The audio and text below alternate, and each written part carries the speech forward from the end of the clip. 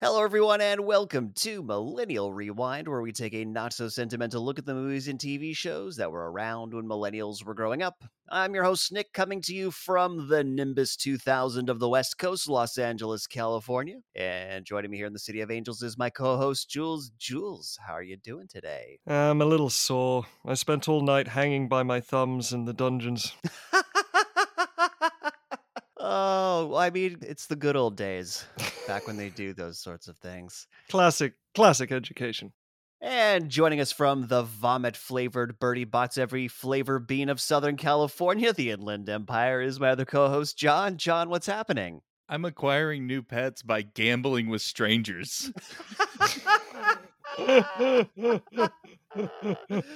You don't know what's in that egg. You just don't. Before we tell you what that's about, if you like what you hear today, please do us a favor and hit that subscribe button. Also, be sure to share the show with anyone you think might like to listen as well. So, we watched Harry Potter and the Sorcerer's Stone, or the Philosopher's Stone, if you live in a civilized country. And, John, how would you tell someone you watched Harry Potter and the Sorcerer's Stone without using the title? I saw the formative adventure of young Gary Sue, as he acquired his first magical MacGuffin to become the chosenest chosen one that ever got chosen. He is the most protagonist of all time. Oh my god. And Jules, if the producers had asked you to come up with a different title for this movie, what would it be? Oh, there's only one choice here. The Magical School of Liability Insurance Nightmares. Oh my god! How are there not dead kids littered in the hallways? It's fucking insane! The most ridiculously dangerous school imaginable. And they cut out the prank playing poltergeist. Yeah, they did! Yeah, my favorite damn character of the whole series, Peeves. Didn't get Yeah, they don't include Peeves in the movies. Bullshit. We'll get into it when it happens, but that is something that continues to piss me off about this movie. Nick was peeved about it. It's gonna be that kind of episode. So, guys, what are your experiences with Harry Potter, the movie, the franchise? Well, all started off gently. When the books came out, I didn't care. I was almost out of school. I was almost 20 when this movie came out. It was definitely later that I saw it. And I had a part-time night job. Someone that I worked with was talking about these books because they were reading it to their kids. And, it's actually an entertaining story as well. That's when I started checking out. And I was like, yeah, that's fine. And then I saw the movie and I went, wow, this is the most direct adaptation I have ever seen. It's a point for it and against because there's no flavor. It's the page is on screen. There's no artistic vision for the first two films. It's once they got other directors in, you started getting, a little bit more artistry, I suppose you could say. Yeah, I mean, in my case, I disliked it as a kid, mostly because I spent a lot of my time in an English school. And the one thing I didn't want to read about after I left my English school is more kids at English schools. But also it's just kind of overhyped. Everyone was talking about how incredible it was. And, I tried the second book and really didn't grab me. Oh, second is by far the worst. By far. Exactly, the worst which one. I found out later. And what made it worse is that I actually had the same haircut and glasses growing up as Harry Potter. So everyone kept calling me Harry Potter. So I grew to hate it to a degree. Although I have to confess, though, watching it again this time, I actually admit I enjoyed it. I really did. I think it's mostly because after coming out of a pandemic and entering into a potential global nuclear holocaust, I think, a sweet magical story about a kid in a school just suddenly helps. Sure. I mean, a school that's literally trying to kill him at all times, but sure. Yes, of course. So I, kind of similar to you, Jules, because I did not grow in England, but I went to very British style schools. And I was definitely the age that this movie, well, the book was. I was 11 when the book was when he was 11 in the books, and the books came out every year, and I enjoyed the books thoroughly. Then the movie came out, and look, you think I'm a snob now.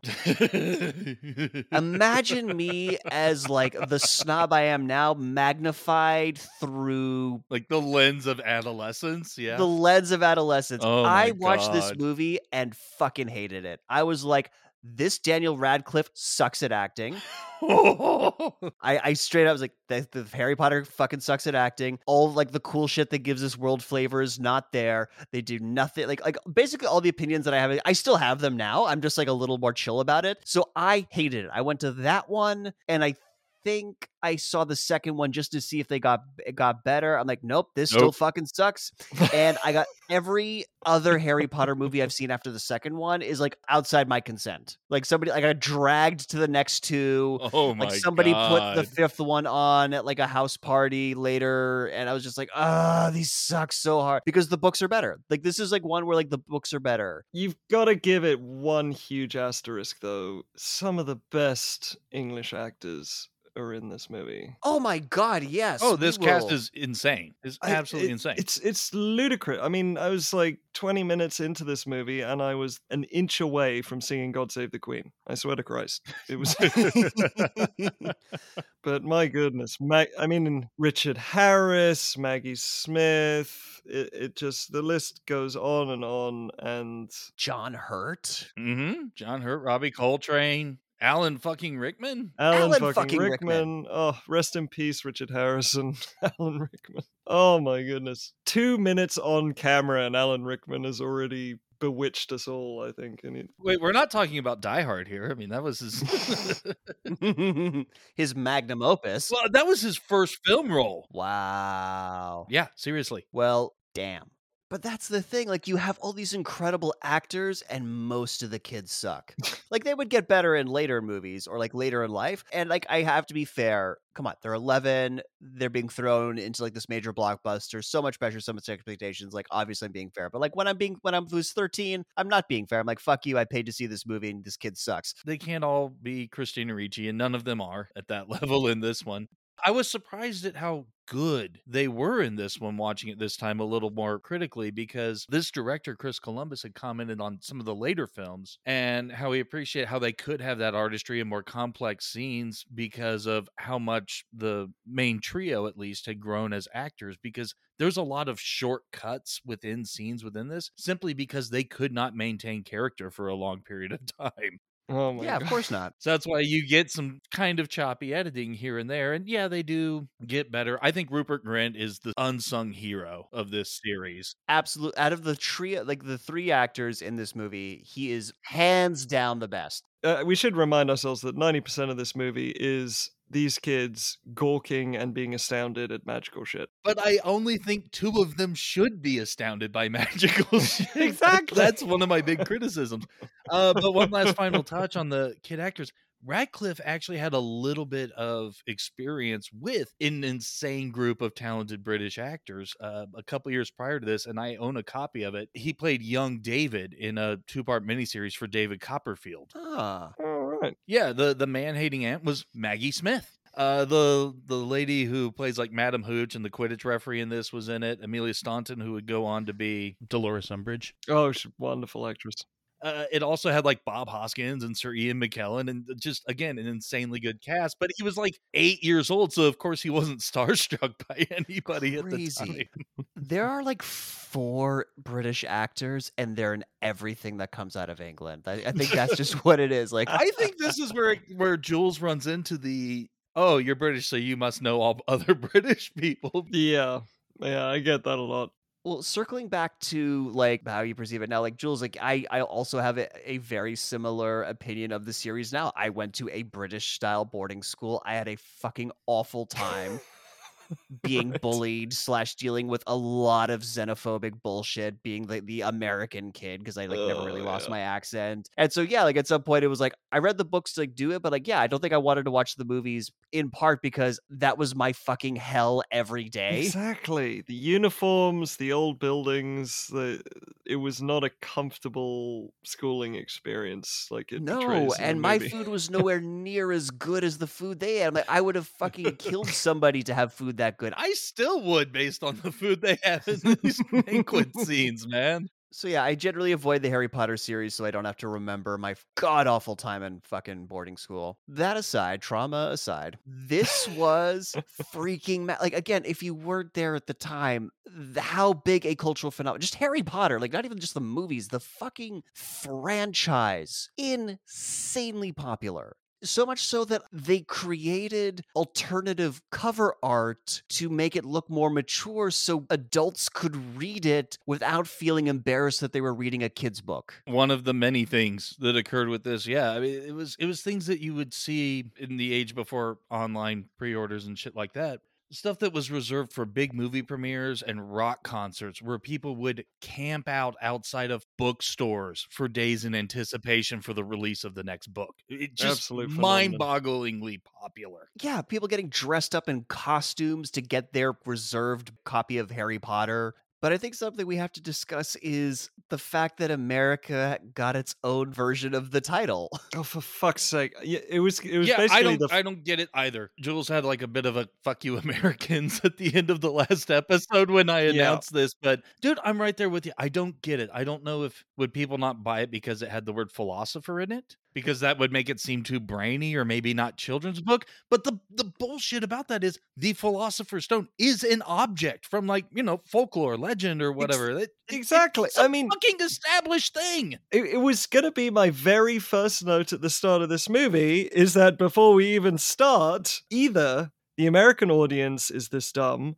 or the publishers, producers, and marketers think they're this dumb. Either way, substantial dumbassery going on here. Agreed. Well, here's the thing. It was Scholastic's fault. And they looked at it and they're like, oh, well, Philosopher's Stone, that just sounds really old-timey. We don't think it's going to appeal to kids. Like, Sorcerer just sounds better. And, like, Philosopher's Stone just sounded too stuffy. So it was a mix of our points. It wound up being the publisher, and it was this sounds too cerebral for a kid's book. Yeah, cerebral, stuffy, old-fashioned. And at the end of it didn't fucking matter. Like, they were going to read the book anyway. It's Harry goddamn Potter. Like Harry Potter takes a shit, they're going to read that book.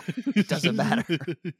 I mean, the thing is that they recorded it both ways. You know, in England, it was called the Philosopher's Stone, and they said philosopher. So there actually was a cut of the movie for Philosopher's Stone, because I've searched and I could not find one. It was in England, only released in England. I know, but I found no evidence of its existence, even like a movie review or anything like that. No, that's the one I saw originally. Oh, fancy you, sir.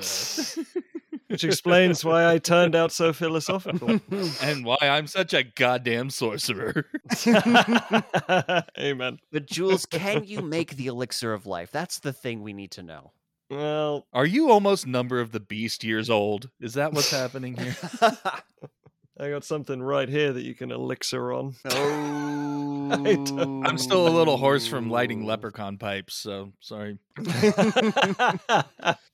But I think that's also another thing we got to mention. Speaking of the Mark of the Beast, yeah, this got and continues to get so much pushback and outrage from, like, religious groups. Oh, it just happened again a couple years ago. Seriously? Yes. Yeah, just a couple years ago, there was this Catholic school that was banning the Harry Potter books, and that hit the news, and I'm like, okay, private school, it's your library, you can choose what to have in it or not. But they couldn't keep their mouth fucking shut and claimed that it was full of actual spells that, when read aloud, would summon demons. Yes. The spells in this are shitty Latin. Like, when people want to speak Spanish just by throwing an O on the end of an English.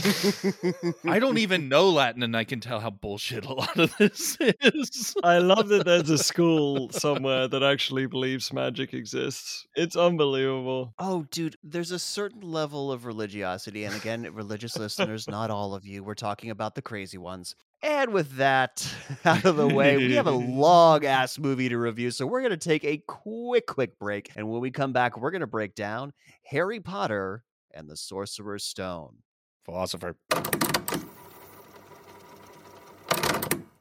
Well, Harry, it's another birthday, and of course the Dursleys didn't get you anything. I guess it's just a sad birthday cake drawn on the dusty floor for you this year again.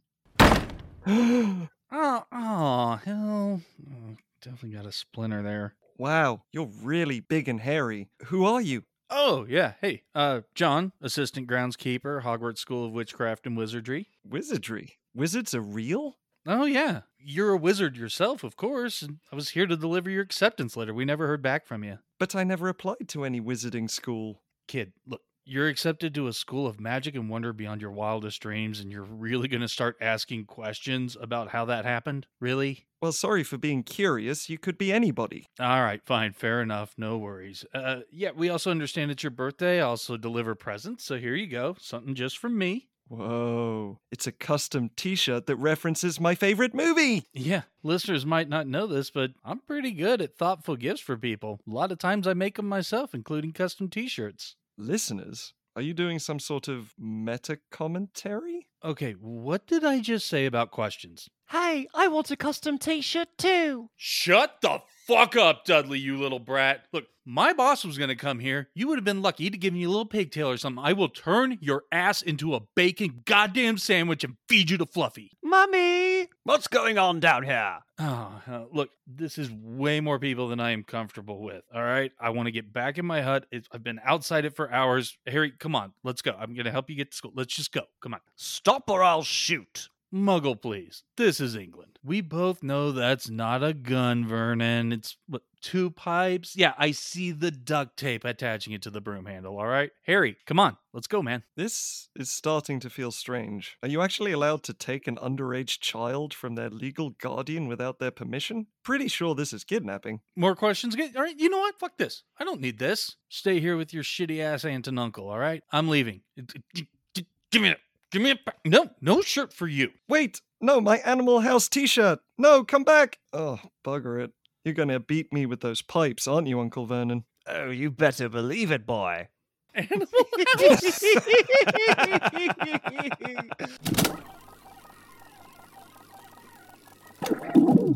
And we're back. We get the Warner Brothers logo. Did not fuck with the logo on this one. They would fuck with the logo in later movies, but this one, they kept pristine OG, original flavor. Yeah, for me, my note here, oh, John Williams, you have seduced me. Oh god, the best part of this movie is the music. So Like right good. from frame 1 when you hear the music. It is just enchanting. Yeah, kicks it off with Hedwig's theme. You know how it goes. Everyone else calls it the Harry Potter theme, but that's not its name. You could perform music over Leprechaun and I would be engaged and emotionally invested.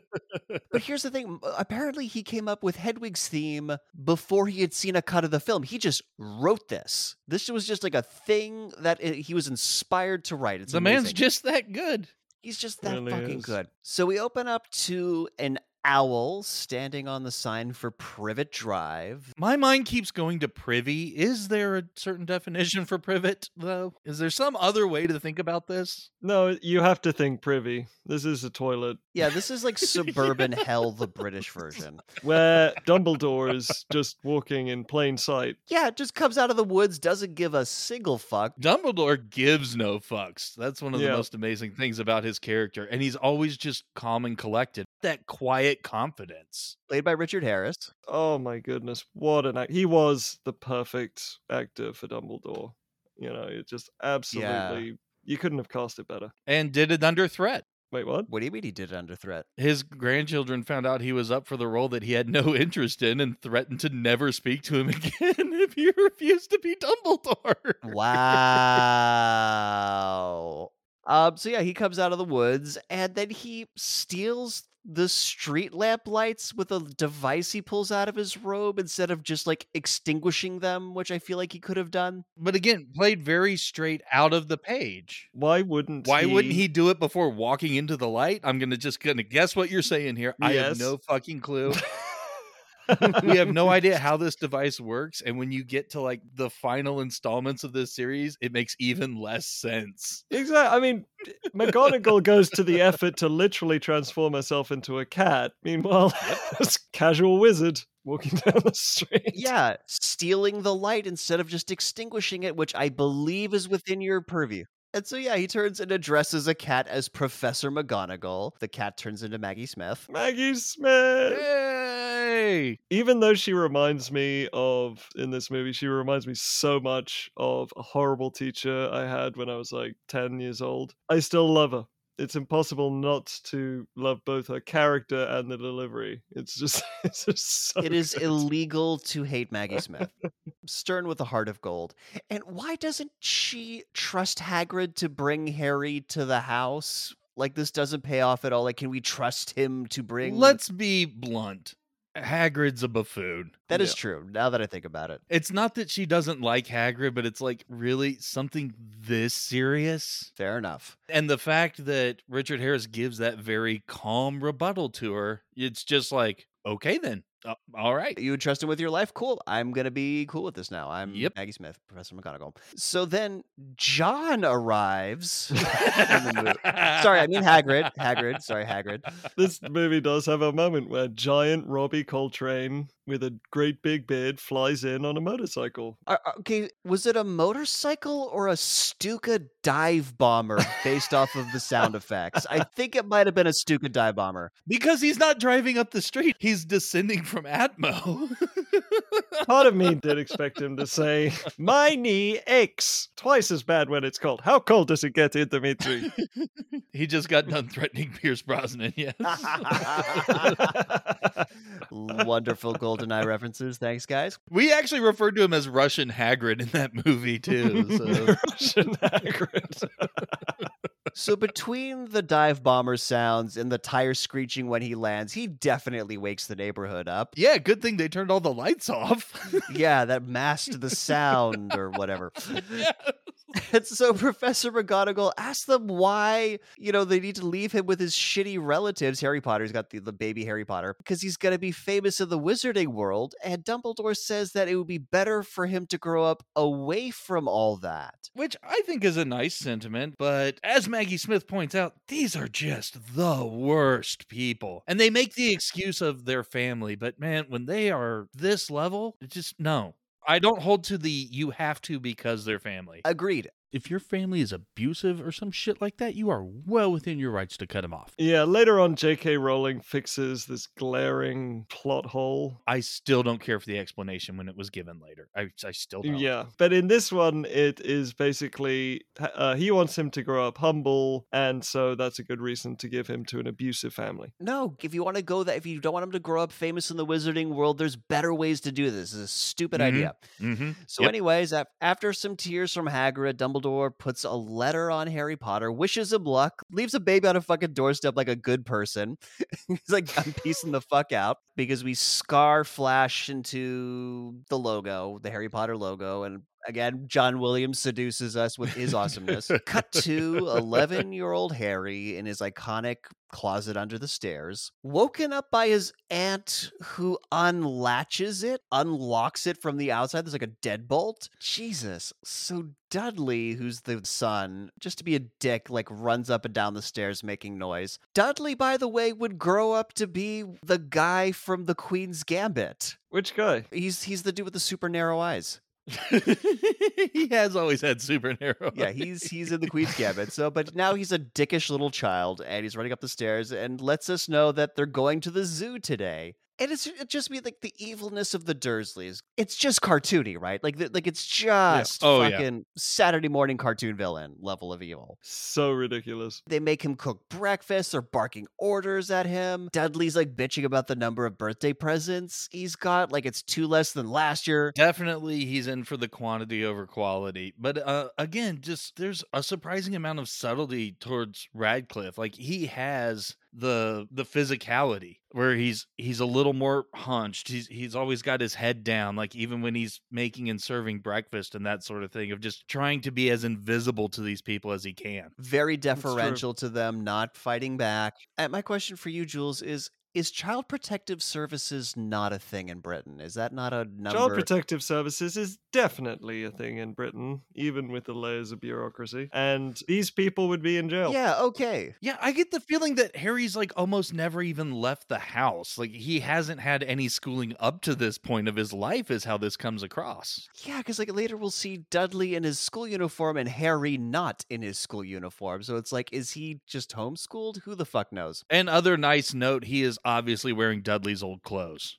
Everything is just way too big, baggy, loose. You know, you got to cinch the belt on the pants so they'll even stay on his scrawny little malnourished body. But again, like this is one of the many details that the book brings up that it's not really gripped into in the movie. Just like the scene that's going to happen now, where outside Vernon, the dad, threatens Harry about getting up to any funny business. And I'm pretty sure like the book expounded on like because Harry has done some weird magical stuff in it, like inadvertently. Like Yeah, it mentions a few accidents here and there. I can't particularly recall them. But yeah, his uncle threatens him with starvation. Mm-hmm. Threatens to murder him. yeah, threatens to murder him because of things that we, the audience, haven't seen, like some alleged funny business that we are not privy to. We are not privet drive to. Now we're at the reptile house at the zoo, and Dudley is bored by a giant snake, and so him and the rest of the Dursleys leave Harry, who starts talking to the snake. Yep, just starts, you know, having a little chat. I mean, he's doing it as a talking to himself, but holy shit, this snake responds. Yeah, like, and they were both bred in captivity. Him, you know, they're buds. They got this in common, and they never explain this in the movie. But this is because Harry is able to speak parcel tongue. This is a thing that happens in the first book that doesn't get explained until the second one anyway. Yeah. Pretty sure it gets explained in the first book. No, because everyone is fucking surprised when it happens at the dueling club, and they have to explain to him that talking with snakes is no.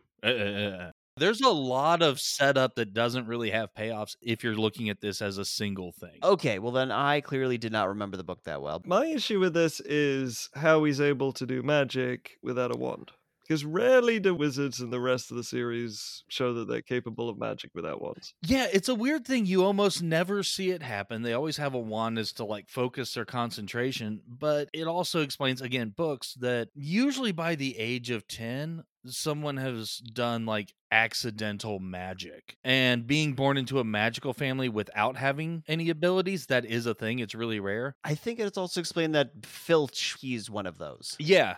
I believe they're called squibs. But yeah, magical family, but does not have any powers in and of himself. Yeah, I remember that. He's actually taken like correspondence courses to try and learn certain charms and stuff like that, but it's not in the movie. We're gonna be here forever if we do this stuff. But Dudley sees that the snake's moving now, so he shoves Harry out of the way. And then the glass disappears and he falls into the snake container. No wand? I don't know. Yeah, again, this is one of the accidental magics, the funny business, as we heard just moments before. Lovely production design I never noticed before. As we're at the reptile house, there's a school group there whose school colors are all green, which is the same as Slytherin, who has the snake house. This movie has incredible production design. The Yeah, entire series yeah. has incredible production design. They've definitely been nominated for Oscars, maybe won a few. And honestly, like, look, the CGI of this snake, it's definitely showing its age, but it's still really fucking good, actually. It's still pretty good. I noticed that when it comes out and it says thanks to Harry, like when it's right up there his face, it's crystal clear, but it's such a huge snake, it actually loses focus as the body goes off into the distance. Yeah, it holds up. It's way better than some other 2001 movies we could mention that we've watched. It's a lot better than some of the stuff in this very movie. Yeah. True. So anyways, back at home, Vernon locks Harry in his cupboard, tells him that there's no such thing as magic, because Harry's like, I don't know what, it must have been magic or something. There's no such thing as magic. My note is Vernon predicts the reality of this world, and it's really cruel and awful and fuck. And now we get the Hogwarts letter sequence. Oh boy. I actually kind of like this. Yeah, so Dudley sees a letter for Harry and hands it to Vernon. It's like, who the fuck's gonna send this kid a letter? They're all making fun of him, and then Vernon sees that it's from Hogwarts, and his face becomes super duper serious. Yeah, him and his wife exchange a little look of like, oh shit. More and more letters come, more and more owls come, and the owls don't leave. The owls just continue to chill outside. They're like, well, I did my job. Yeah, you'd think they had more letters to deliver. They drop off to the Dursley residence and they just chill. They're on the roof, they're on the cars, they're all over the place. Vernon is just intercepting all the letters. He's tearing them up. He's burning them. He's burning them and like smiling at Harry as he's doing with it. An amazing amount of glee. And then he does, I think, the worst possible way you can try and barricade a mail slot on your door, because you open them from the outside and he puts a single plank vertically On the It's like, inside. you can still open it. You can still squeeze letters around that thing. What the fuck are you doing, Vernon? And we're not sure how long this goes on, but he's become like stir crazy about this. But his hair's like all disheveled, and he's just speaking in a sort of loopy way about how wonderful Sunday is. Yes, it is like, why is it so wonderful today? And Harry's like, well, yeah, because the post doesn't come. It's like, exactly, Harry, because the post doesn't come on Sundays. But you know that it's a fucking owl bringing it. The Royal Mail doesn't hire owls to deliver letters. Oh shit, that's right. Because they, as they know about Harry's parents, they had the whole shit look at Hogwarts. Yeah, why would you assume that the magical community holds Sunday business hours as, any sort of reverence? That's an amazing point.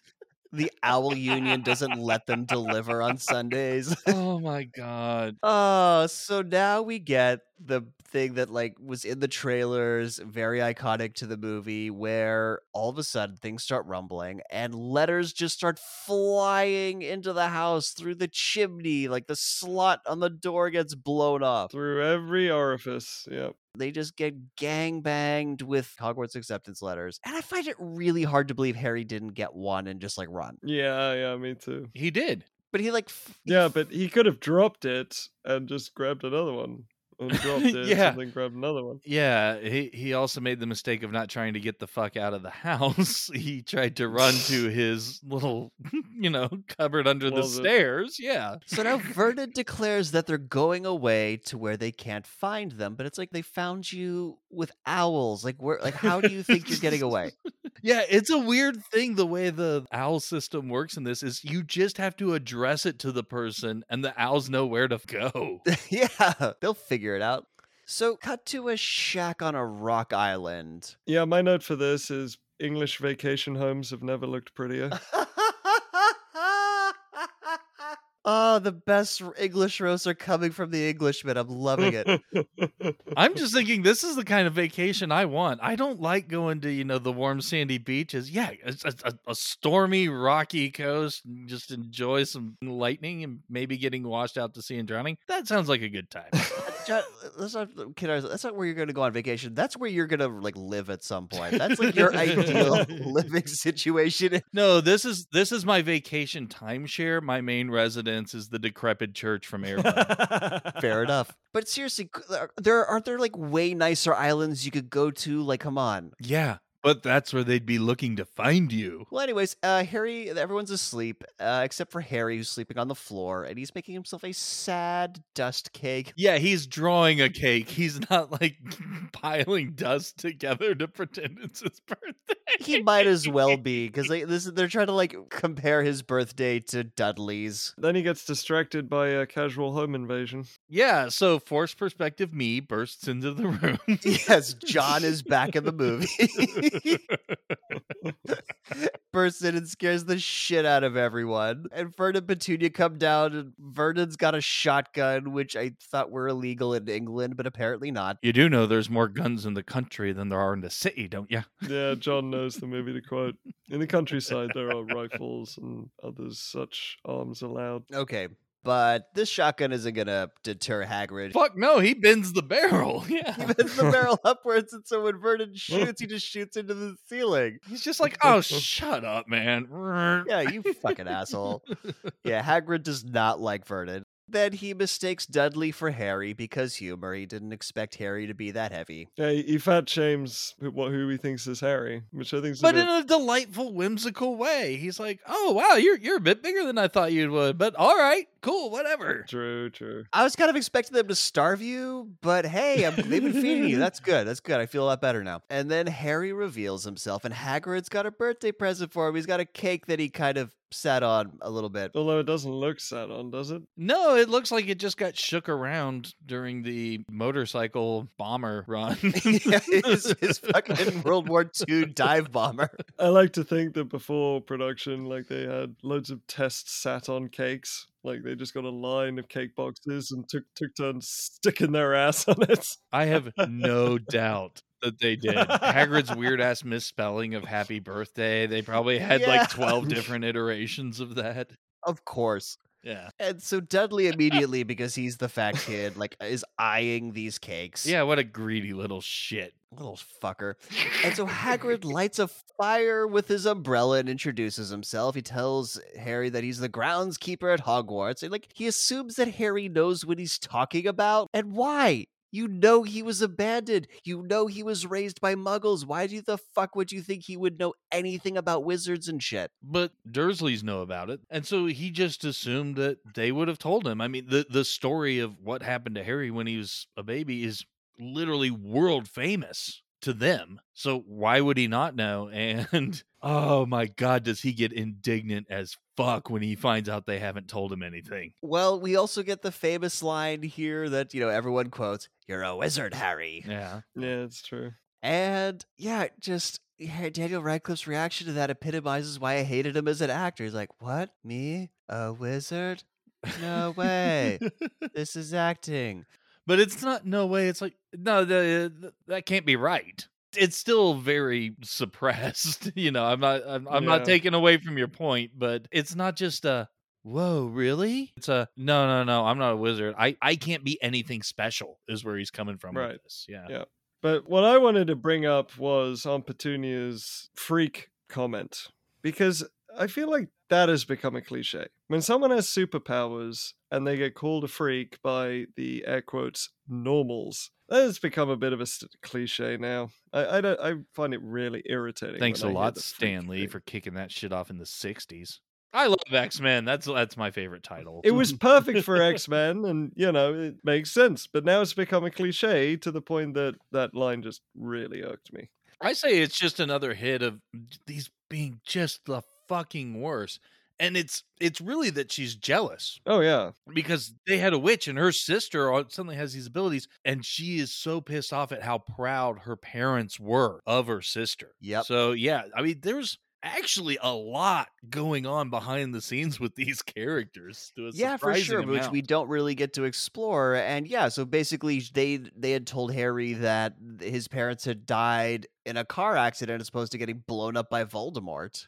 And I love just how explicit it is, where it's just like, no, your parents were hunted down and murdered.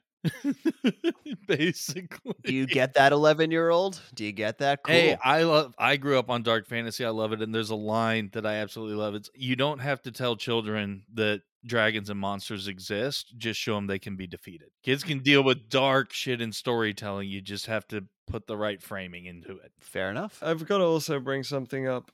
Was I the only one who thinks the muggle comes across as a slur? Oh, it's absolutely a slur. Absolutely a slur. Okay, so just clarifying. Yeah, by the way, wizards, that's our word, okay? You wizards talk to me about it, and I'm just like, muggle, please. Yeah. Well, to quote Force Perspective me, yeah. And what's a big tough muggle like you gonna do about it? Like, he might as well have just said boy at the end of that sentence. Exactly. Well, in the middle of all this casual racism, there's also Harry Potter getting his acceptance letter finally. And by the way, guys, correct me if I'm wrong. When you get an acceptance letter to a school, it's usually because you applied there, right? Like people, they don't just That's like not how shit works in this world. Apparently not. I was like, how the fuck do admissions work in Hogwarts? There Where is you- a sentient book and quill, and they have to agree if someone's magical enough to be entered into the register. Sure, as good a reason as fucking any. That is literally the reason. I'm not pulling this out of my ass. That is an ass pull from the lore. Well, anyways, Hagrid also catches Dudley eating Harry's cake, gives him a pigtail because he's a little piggy, and told Harry that he's not supposed to do that because you're not supposed to do magic in front of the muggles. So also apparently they're behind schedule. Hagrid's on a schedule that starts at midnight when he fucking bursts through the door. This is the beginning of the constant repetition that goes throughout this movie. Is everything's got to be hurrying up quickly. Come on. let's go. It's just the way everything moves forward in this is... It does clip along pretty well, I must say. I mean, the movie is 2.5 hours long, and if you're just watching it, not pausing every so often to take notes like we do, it clips along surprisingly well. Yeah, I'm just saying it would be a lot faster if you remove those lines, which had absolutely nothing. But we have to have the time to tell you that there's no time. Anyways, cut to London. I would also like to say the credit goes to the CGI with the establishing shot of the Thames. They removed all of the trash barges that usually float down there. That was some top-notch CGI. Harry's reading off a list of school supplies he needs to get, and then Hagrid leads him into a bar full of people from the 1600s. Like, what? We see the Weasleys later. We know that wizards have normal clothes, but they dress like they're going to a fucking Ren fair. It's crazy. This is a choice they've made to dress like this. It's not nearly as weird as if they had leaned into the book descriptions, though. So just Yeah, another thing that like disappointed me about this movie, like, and I think with a lot of people who like read the book first, we read the book at a time in our lives when our imaginations were just fucking wild. Like if you remember like being a kid, your imagination goes to some crazy places, and like you also don't necessarily have the best reading comprehension. And I remember talking to a cousin of mine about, you know, the movie and the book, and she said, yeah, you know, in my mind Hagrid was like this big orange monster. wow. And I don't think she's the only one. Yeah, because like again, kids don't have great reading comprehension plus wild imagination equals the world you probably created for yourself as a kid was way more awesome than anything they could have ever put on screen. I'm absolutely on board with what you're saying. It's just that I came into this, you know, in my early 20s, so I've already had, you know, I've kind of moved out of that. True. And so I'm mostly seeing it through the same lens. And so when I see Hagrid or like the entrance to this bar, I'm just like, yep, they fucking nailed it. I thought so too. I thought Robbie Coltrane as Hagrid was fantastic. And the makeup effects and the beard effect, everything that went into it, I thought was pretty damn good. No, it's all really good like as an adult, but I'm just talking about like what was contributing to my disappointment when I was younger. Okay. So anyways, they're walking through this bar, and how the fuck, especially given that his scar is covered up by his hair, does this bartender recognize Harry? Everyone knows how many years have passed. They know he would be the right age. And so now here's Harry, a first year, with the, you know, an authority from the goddamn school being given a tour to get his school supplies. It's not that hard to put together. Yeah. Oh, absolutely. Absolutely. And so, yeah, this is where, like, Harry really starts to protagonist. He's gonna protagonist like a motherfucker in this movie, but, like, this is where they start laying it on thick. And even, like, Harry's gonna call it out, like, how the fuck do they know me? Like, why is everyone talking to me? Like, even Harry's gonna call this out. And this is also where we meet Professor Quirrell, who gets introduced as the Defense Against the Dark Arts teacher, which means nothing because we will never have a class with him. Like, he's such a poorly developed character for, spoiler alert, the bad guy in the movie. So anyways, Hagrid taps on some bricks in the stockroom to reveal Diagon Alley. Okay, here's what I don't understand. There's a certain pattern that you have to tap these bricks with your wand to open up the wall to be able to pass through. It's at face height for Hagrid. Hagrid's like 8 goddamn feet tall. Yeah, if you're a Gringotts goblin, you're fucked. If you're an average size adult, you're really reaching hard to get up there. Luckily, there's plenty of trash around. Climbing on the trash, I was going to say. Yeah, just clamber up. Yeah, exactly. It is London. This is where everything from the Thames went. Maybe there's like different brick sets at different heights that you can tap on depending on how tall you are. Anyways, I think we can all agree that these brick effects did not age well as like the bricks moved to the side. But anyways, we're now in Diagon Alley, and it's just, you know, lots of shops, people going around wizarding stuff everywhere. Hagrid's kind of pointing stuff out. He's like, and over there is where you get your bits and bobs for doing your wizardry. And this whole fucking place is for getting bits and bobs for wizardry. Hagrid, what the fuck is like you pointing at one specific place? There's also ice cream shops. Yeah, but there's like... This is the main shopping thoroughfare of England wizardry. wizards and witches, basically. Yeah. There's just owls and bats for sale in the open air. Yeah, why not? They pass, like, I guess, a sporting goods store where kids are foreshadowing the Nimbus 2000. Like, oh, that's the best broom there is. They're just casually expositioning, yeah. They were standing in awe, and then the power of the protagonist passing by just overcame them, and they had to Of course, exposit. yeah. They had to exposit. Next time we pass any shop window, we have to all simultaneously stare through it and talk about whatever we see loudly so that any protagonist walking by will be able to engage. Exactly. The return of the $5 footlong. That's one of the best deals in fast food. It's only $4.99. In other nations, it doesn't technically count as bread. That's seriously true. Ireland has decreed that Subway's bread is not technically bread because there's a disproportion of like sugar to flour ratio. Oh, well, then just most American bread is not bread in Ireland. Yeah, probably.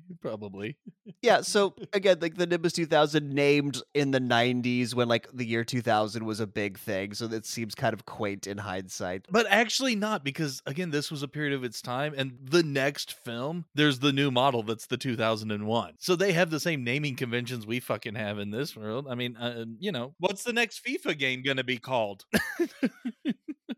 So what makes a broom faster than another broom? Because apparently, like, this broom's the fastest model out there. I don't know.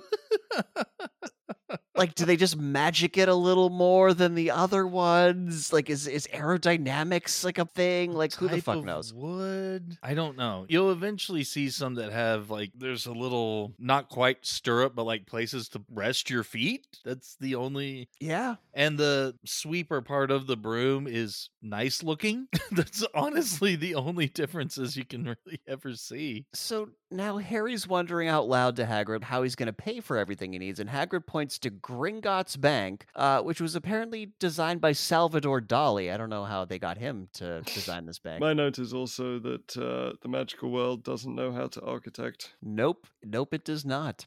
So Hagrid tells him that the only safer place than Gringotts is Hogwarts, and given what we later know about fucking Hogwarts safety, this does not instill a lot of confidence. Given what we know about Gringotts safety, I'd say he got it reversed. This place has like a maze of tunnels and vaults, and you have to have specific keys and spells. And again, further series, there's a goddamn dragon guarding part of this place. Crazy. Well, yeah, so now we're inside the bank, and then I didn't remember this like during my first watch through, but like Harry and Hagrid are attacked by the leprechaun because they stole his gold. Not really, but Warwick Davis is going to be here. Warwick Davis is the goblin at the desk that Robbie Coltrane deals with, and then the one that they actually go with to the vaults is Vern Troyer. Okay, so question, because I have so many questions in this movie. Hit me with it. What we got? How in this world of magic is it this fucking complicated and time-consuming to make a withdrawal? They have to like fill out a slip, There is so much about this world that is time-consuming and unnecessary. Again, owl post. Yeah, a fucking owl post. And a lot of useless shit. So and much, a lot yeah. of stuff that's really poor quality control. Well, anyways, Harry's got his key. Like, Hagrid's got Harry's key so Harry can make his withdrawal, and he's also got to get something else on Hogwarts business. Gives the head goblin a secret letter. And now they have to take, like, an Indiana Jones cart ride through a cavern to get to Harry's vault. Yes, protagonist, did you not know that you're also goddamn rich? Hagrid's like, you didn't think your parents would leave you nothing, did you? And I mean, I never met my parents? You keep bringing them up like I knew them? Oh. All he knows about his parents thus far is that they left him with an abusive family. And got themselves blown up, but not in a car crash. Okay, so here's another thing. So they open the vault, and it's just piles of gold, and as we know from the books, they've got D&D currency. They've got gold pieces, they've got copper pieces, and they've got silver pieces. Yes, but unlike D&D rules, these are British rules, and they do not have a simple, metric style system of moving from one currency to the next. It's not like 10 copper pieces equal a silver. It's like 3 of this equals 5 of those, and when you get 20 of those, that makes 12 of these. Yeah, no, it does not divide in a logical fashion. Yeah, you're supposed to have like galleons, sickles, and whatever the copper ones are. Nuts. I think it's like Knuts. Yeah. Knuts, yeah. These nuts. D's Knuts. Oh my god. Anyways, so Harry gets some money. And again, why does he have to go to his vault to get the money? Why don't they bring the money to him? This is just bad customer service. So then they go to the vault where Hagrid's thing is. And Hagrid's being very quiet about hush hush about like what this thing is. And the goblin just like swipes down with his finger like a series of intricate locks on the back of the door. And Goblin magic. yeah, goblin magic. There's just a paper wrapped parcel inside. That's it. Yep. Hagrid grabs it and he's like, look, don't mention this to anyone, Harry. And as we will know, like Hagrid really sucks at keeping secrets. So this, like, he should have like left Harry in the hallway while he dealt with his own shit. If Hagrid does not have specific instructions, he doesn't think before he speaks. That's just a character trait that he has. Dealing with the goblin, he's really good about, you know what, and you know where, and don't mention this, and da-da-da-da-da. And then later he's just like, oh yeah, here's all this shit that's going on around you that you need to know for the plot. But he always gets that moment of, oh, I shouldn't have said that. So it is definitely a character trait that he doesn't think before he speaks. Also, notice that Hagrid's lamp, when they're waiting for them to open his vault here, it's green and red. He's got a Christmas colored lantern that he's holding. He stole them off Santa's sleigh and smashed them together. Crossover with the Santa Claus movie. Anyways, movies you hated as a kid, movie you hated as an adult. Two great tastes that go together. So Hagrid tells him to go into Ollivander's and he'll be there in a bit. Hey, Hagrid, this is the moment where you go back to the bank for the secret business so Harry doesn't know about it, you dumb fuck. Shit.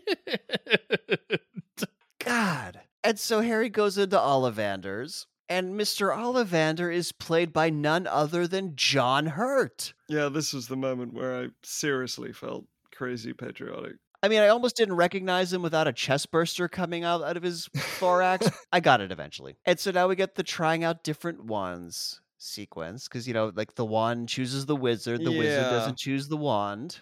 My note here is, why the fuck is he doing this in front of all of his stock?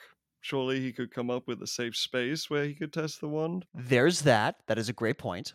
And so, but here's the thing. These wands where he's able to inflict great power, he's like blowing like shelves apart, knocking things over because they supposedly don't suit him. But then when eventually he gets the wand that does suit him, it just kind of... He gets a level up. This is an RPG level up. A light shines down upon him and a bit of wind starts blowing. He levels up.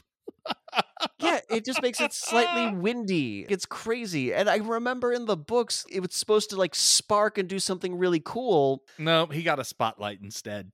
Yeah, you got a spotlight and some wind, and that's how it, like, it's dumb. He obtained the power of Grayskull. So anyways, Ollivander finds Harry's attunement with this wand curious because it's made with a tail feather from a phoenix that only gave 2 feathers, and one of them was in the wand that gave Harry his scar. AKA the man who murdered your parents. Yeah, it doesn't really mention that part of the story. It's implied. I do like the sort of speech that Ollivander gives, especially just the substance of great. He talks about terrible but great, just the fact that great is not synonymous with good, which I absolutely love to pieces. I really did. My note here is Ollivander a Voldemort sympathizer? And he's like, hey, you are going to do great things, and how the fuck could you possibly know that? Chosen one. So anyways, Hagrid interrupts this with an owl for Harry's birthday. Yeah, there was never a discussion about this. The school supply's like, oh, you can bring a pet, and here are the acceptable ones. And Hagrid just buys him an owl. Well, I mean, the owl is infinitely more useful than most of the others because you can deliver mail with it. I'm not saying you're wrong, but maybe Harry would have appreciated the toad. Okay. That is true. Maybe Harry's a toad guy. But here's the thing. This is a question I need to ask you guys, because do we ever learn Hedwig's name? Is Hedwig ever named in this movie? I don't think we ever hear her referred to as Hedwig. I don't think so, no. Yeah, because he names, like in the book, he names her Hedwig. He just has this white owl that does not get named Hedwig. And I think I picked up on this when I was a kid and was pissed off about it there. Like, they never fucking say her name. Is there any sort of name that's even similar to Hedwig, or did he just make up a word? I don't know. It was a great name, Hedwig. It's like sock shoe, hand glove. Ha ha ha. Oh, Jesus. You have now ruined this for me. Thank you. I'm giving you props there, M-word. You are welcome. So back at the Leaky Cauldron, Harry asks if the guy who gave him his scar also killed his parents. And, Hagrid struggles to, like, tell him the name of the dude that did it, because, Voldemort's the V word of wizarding. Oh, yeah. It is absolutely taboo. No one ever says his name. Even all these years after his supposed death, they're too afraid to even utter his name. And so we get a slow motion flashback of Harry's parents getting killed while Hagrid gives Harry a very vague version of Voldemort's backstory about him wanting power and blah, blah, blah, blah, blah. It's not very well shot, is it? No, like, It's not very good. No, it isn't. They are horrifically destroyed by some green light. And the way it's shot is just really like a home movie. I'm very glad this kind of slow motion fell out of style. Like, people don't do, like, when you do slow motion these days, it looks so much better. These days, Baywatch does slow-mo better than this shit. We took regular footage and slowed it down because everything is motion blurred. Yeah, it looks awful. It looks like a bad scene from an episode of Goosebumps. Exactly, yeah. There were good ones? No. So we learned that Harry is the special because Voldemort couldn't kill him. I think Hagrid became even more endearing to me in the scene just because he said codswallop, and that's a word that I really think we have to bring back. That is such a good word. Codswallop! I'm going to start using it more. Some people said he died. Codswallop, if you ask me. That's the closest I'm going to get to a Robbie Coltrane voice. Sorry, everybody. You did pretty well there. You did pretty solidly. So now we're at the train station for Harry to head off to Hogwarts, and Hagrid just gives him a ticket to a platform that defies logic and then fucks right off. Yeah, my note is, will people please stop abandoning this child? It's like, hey, Hagrid, I get you got like a fucking schedule here, my dude, but you can take the 10 minutes to take this child who is not familiar with your world to the crazy fucking 9 3/4 platform that in no way exists in Muggle land. And people are able to teleport in this world, but Hagrid is mostly forbidden from doing magic. And he was obviously drawing stares as he walked through this train station. So how the fuck does he Batman out of view when Harry tries to ask him a question about platform 9 3/4? I have no idea, because I had the same note. I'm like, Hagrid pulls a Batman and disappears. Just Harry turns. I hate it when he does it. Harry turns and takes a few steps and sees him crouched down behind a bin. After asking a conductor about platform 9 3/4, and he's like, oh, you've been having it off here, like, fuck off, kid. Yeah, Overhears some people talking about Muggles. because such great pains are taken to keep the Wizarding World secret from everybody. He hears someone talking about Muggles, witnesses people do this magical thing through the little barrier, and then just walks up and is like, hey, how's that work? And she spills the whole beans to him. She has no idea who this kid is. Yeah, all he did was overhear the racial slur. Yeah, exactly. So how does nobody see these people running into the fucking pillar? Like, they're just people walking around. Exactly. Ludicrous. Yeah. I mean, I have to admit as well, I grew up in England. I spent loads of time taking trains all over the place. I don't remember anyone even bringing trolleys to the train station. I'm not sure how true that is. They're airport trolleys that they're pushing around. Interesting. By the way, is there a platform 9.5 and like platform 9 1/4? Like, I feel like the existence of platform 9 3/4 implies that there are other fractional platforms. You can never actually get to platform 10 because you have, 3/4 and then 5/8, and you can always get that extra fraction in there. There are an infinite number of platforms. So anyways, Mrs. Weasley explains how to do it. Harry runs through with all his stuff. How do you know that there's not somebody on the other side that you might just be like running at full speed into? Yeah. I mean, it's been a long fucking day. Okay, Taz. Lemony Fresh. Lemony Fresh. Jiminy Fresh. Yeah, thankfully you never see people just doing it in a line. Yeah, because like once you go through, you need to get the fuck out of the way because the person behind you is coming. Keep moving. And I just want to say this in general, keep moving. This goes for, entering a supermarket. Agreed. You walk in those doors, keep moving, get to the goddamn side. Don't just stop in the doorway. Come on. Unbelievable. It is one of those things, though, that between John Williams and the sort of classic look of the train, I realize how much I miss train travel. I agree. Like, I saw this and I'm like, I appreciate the fact that they used a real train for this. Like, yeah, we see a real train going through the English countryside on the way to Hogwarts. And again, got to appreciate the Photoshop in adding sun and shadows. Yeah, there was a distinct lack of clouds. Really well done. Really well done. Really pristine. Yeah, Jesus. Another thing that I have, because I overthink shit way too much. This is the Hogwarts Express. Yes. This is the means by which all the students get to school. Yes. It departs a specific platform in London. Yes.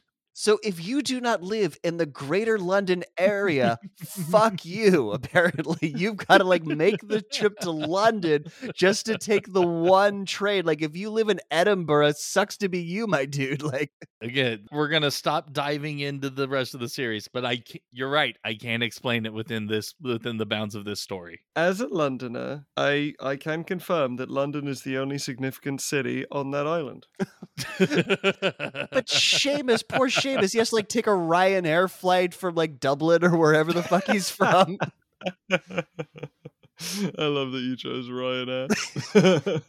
Charge extra for Bertie Bott's beans. Oh God, they charge you by the beat. So we're on the train now, and Ron, Rupert Grint, is like, hey, sorry, all the other places are full. Apparently, I don't know how the fuck that happened, but can I join you in your compartment?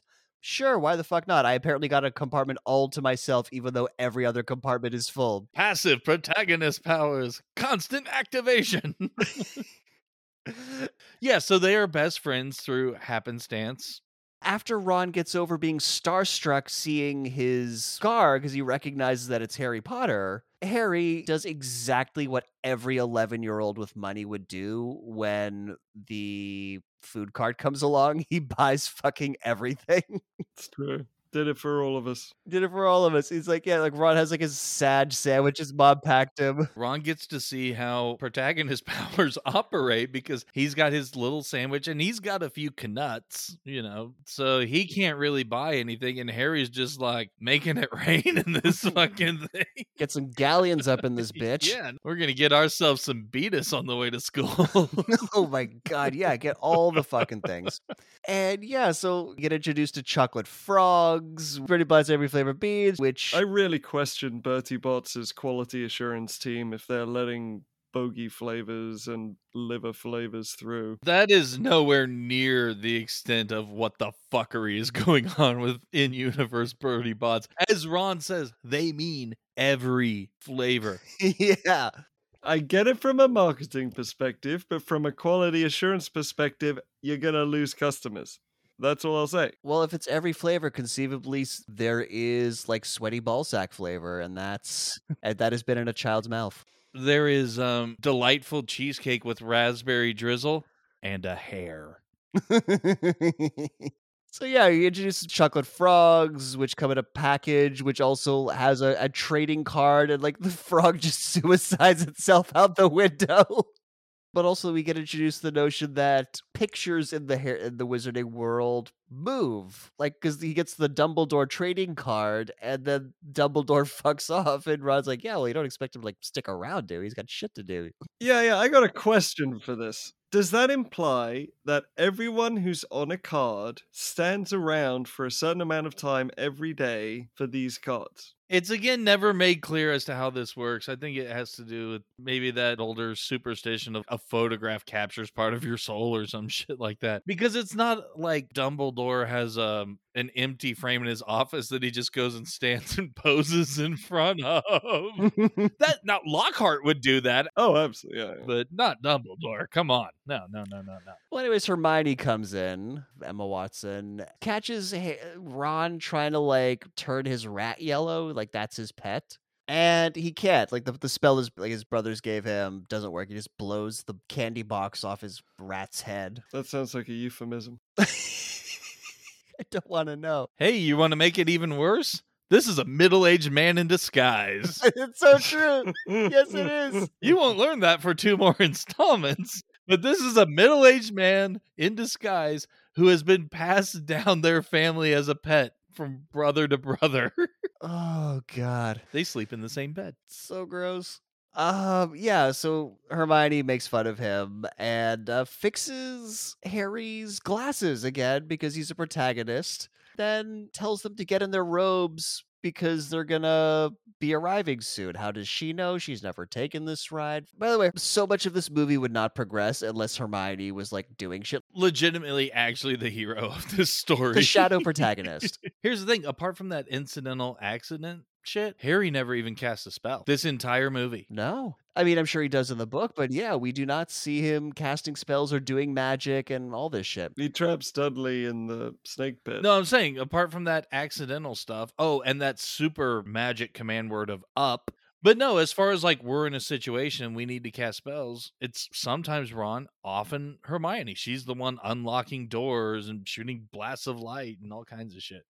So Hagrid meets them at the train station and takes them to the boats. This is a tradition. All the first years have to cross the lake on boats just to scare the shit out of them. Because it's the middle of the night. They don't know what's lurking underneath there. There's carriages for literally everyone else. And this is part of just so that they can set up the goddamn banquet. Because when they go in to get sorted, everyone else is sitting there waiting for them. Yep. It's inefficient on purpose. What the hell, Rolling?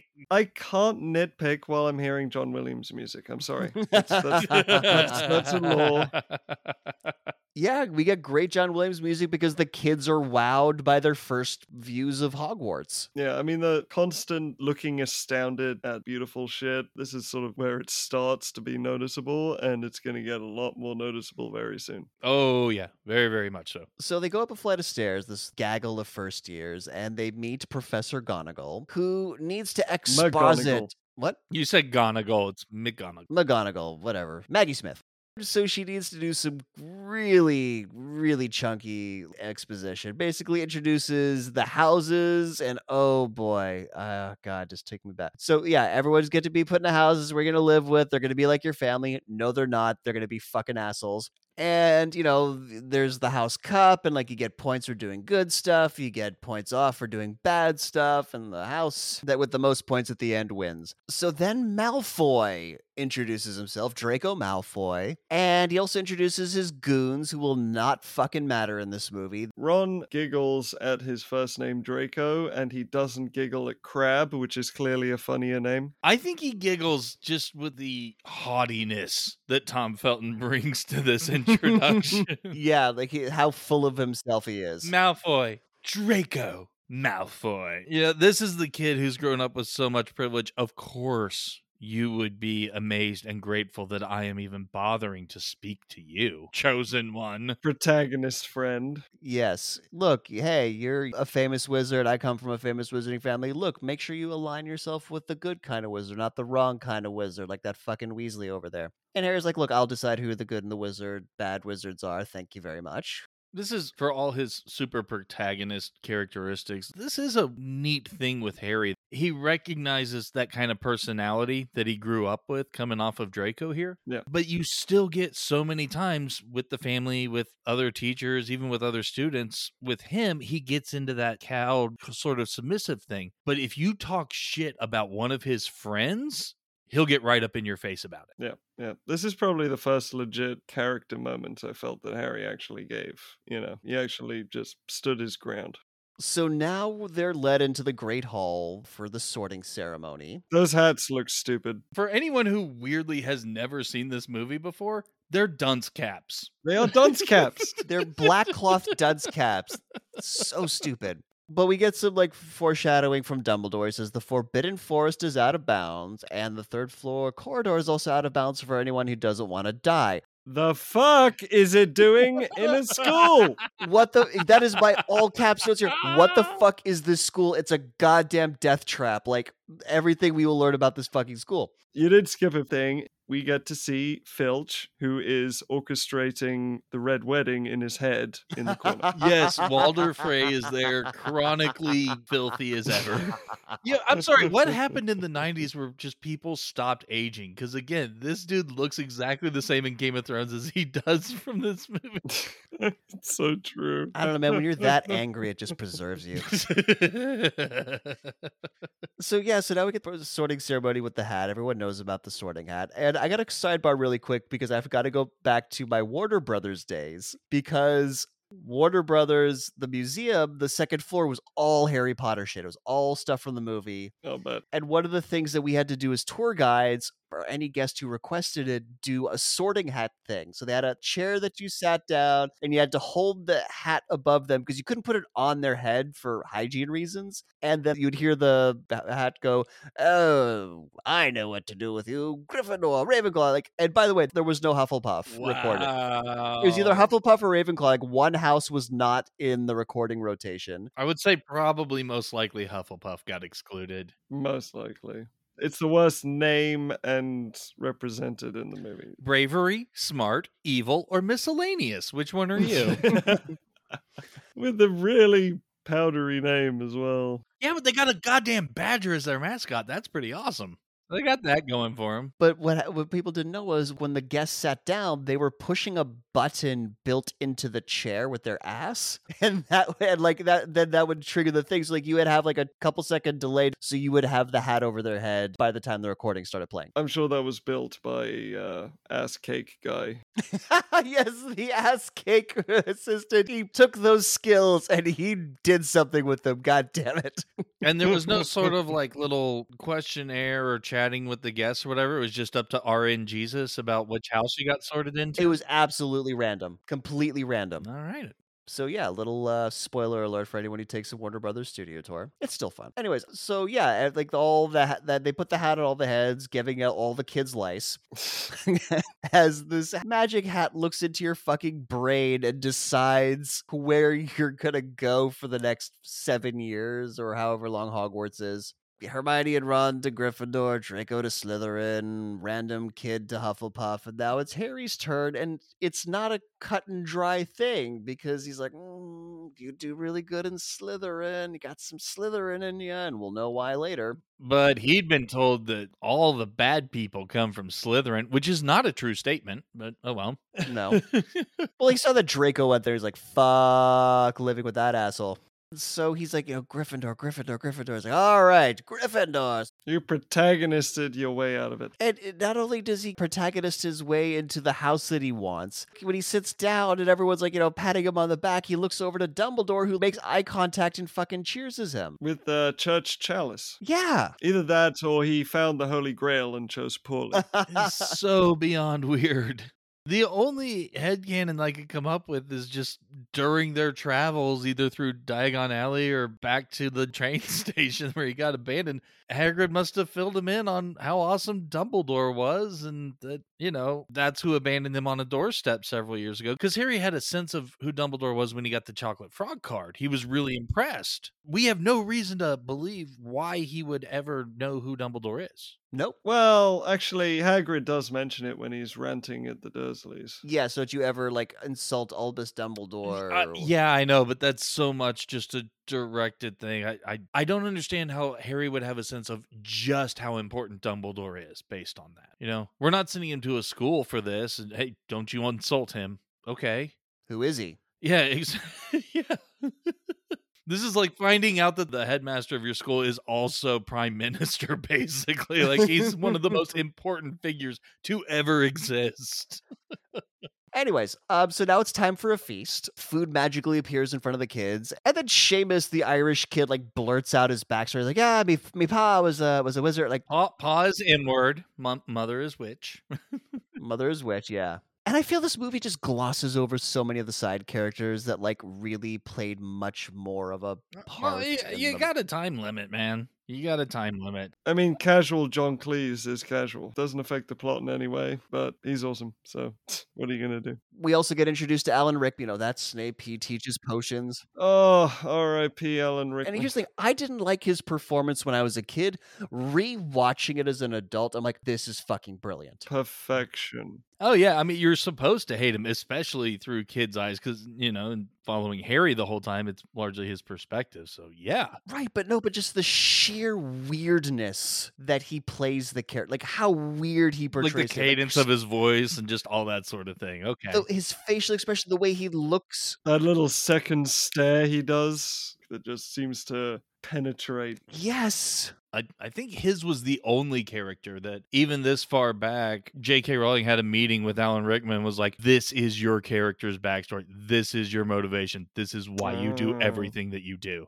That we don't find out for, 6, 7 more installments. Yeah. Yeah. So they have the thing. They meet Nearly Headless Nick, John Cleese. None of it matters. He's just there. Nope. And now it's over. They're heading back to the dorm. The head of house, who I don't think even gets a name in this movie. I don't think we ever learn his name. I think you learned Percy's name in this. The Gryffindor prefect, one of Ron's many older brothers. So glanced over, but anyway. It is. And this is where, I was wondering how so many people were so amazed. I mean, sure, it's probably Hogwarts is the most elaborate place you've ever seen, but students who are definitely old enough to have been there are reacting with the same amount of awe as the first years. Exactly. It's because it's Harry Potter, and the directing of groups of kids was pretty poor.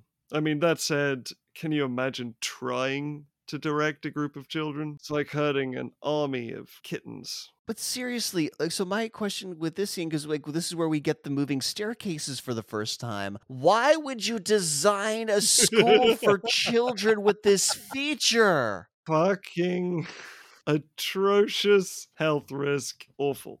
I do like to call the magical stairs the elegant force the plot this way device. Yes, they are very much the force the plot this way device. So yeah, all the pictures are welcoming the kids to Hogwarts, and they eventually get to the entrance to Gryffindor, and there's a painting that they need to give a password to.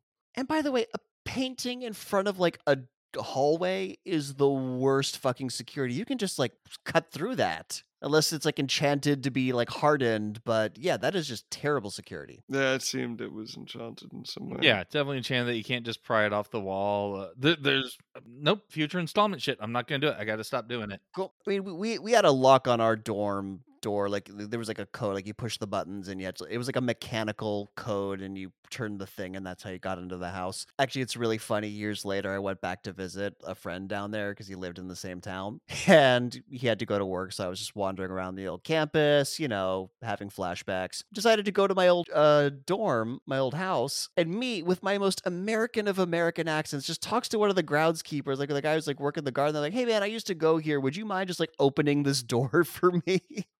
And he fucking did. He just let me in. I had protagonist powers that day. He recognized the age-old tale of the one American to attend the school, and now he has returned to, I don't know, finally pick up that goddamn sock from 12 years ago or whatever it was. The kids were on vacation, so I was not going to hang out with children in a dormitory. It was completely empty, but yeah. That's good. So that night, while everyone sleeps, Harry stares wistfully out the window while he pets his owl that we still don't know the fucking name of. We don't know the name of this goddamn owl. It just sits there and it's white, and that is all we know of this fucking owl. So the school has the owlery, which is where all the owls that bring mail kind of live. And we know that Harry's owl brings his mail. So why does it get to live with him in the... Okay, it's the first night. The owl doesn't know what's going on.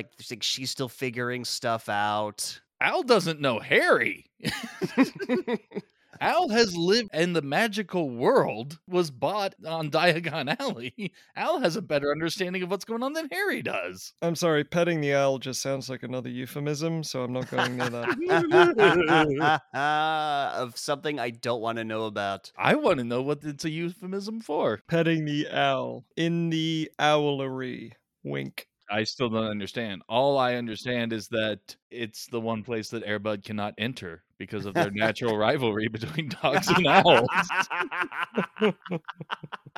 Yeah, you notice that there's no golden retrievers at Hogwarts. This is actually true. Cats are an option, but dogs aren't. Nope. It's official, Hogwarts hates dogs. This is true. This is true. So the next day, Harry and Ron are late for Professor McGonagall's class. By the way, we will never know what subject she teaches. She does not talk about transfiguration. Yeah, not in this film, but I also don't understand how they don't realize that, like, McGonagall wouldn't know they were late. I get they don't know she can turn into a cat, but okay, you guys had very different school experiences than I did, so maybe I'm completely off base here. But if I was in a classroom and the teacher didn't show up yet, the whole class wouldn't be sitting there doing their schoolwork. I would agree with you there, yeah. Well, my question is, how long was McGonagall sitting there as a cat? And why is she just sitting there as a cat while the students do work? Exactly. I feel like it's her preferred form, so she gave a brief introduction, maybe gave him some readings, and she just decided to, I don't know, maybe she didn't, that's it. She didn't have time to bathe in the morning, and in cat form, that's socially acceptable.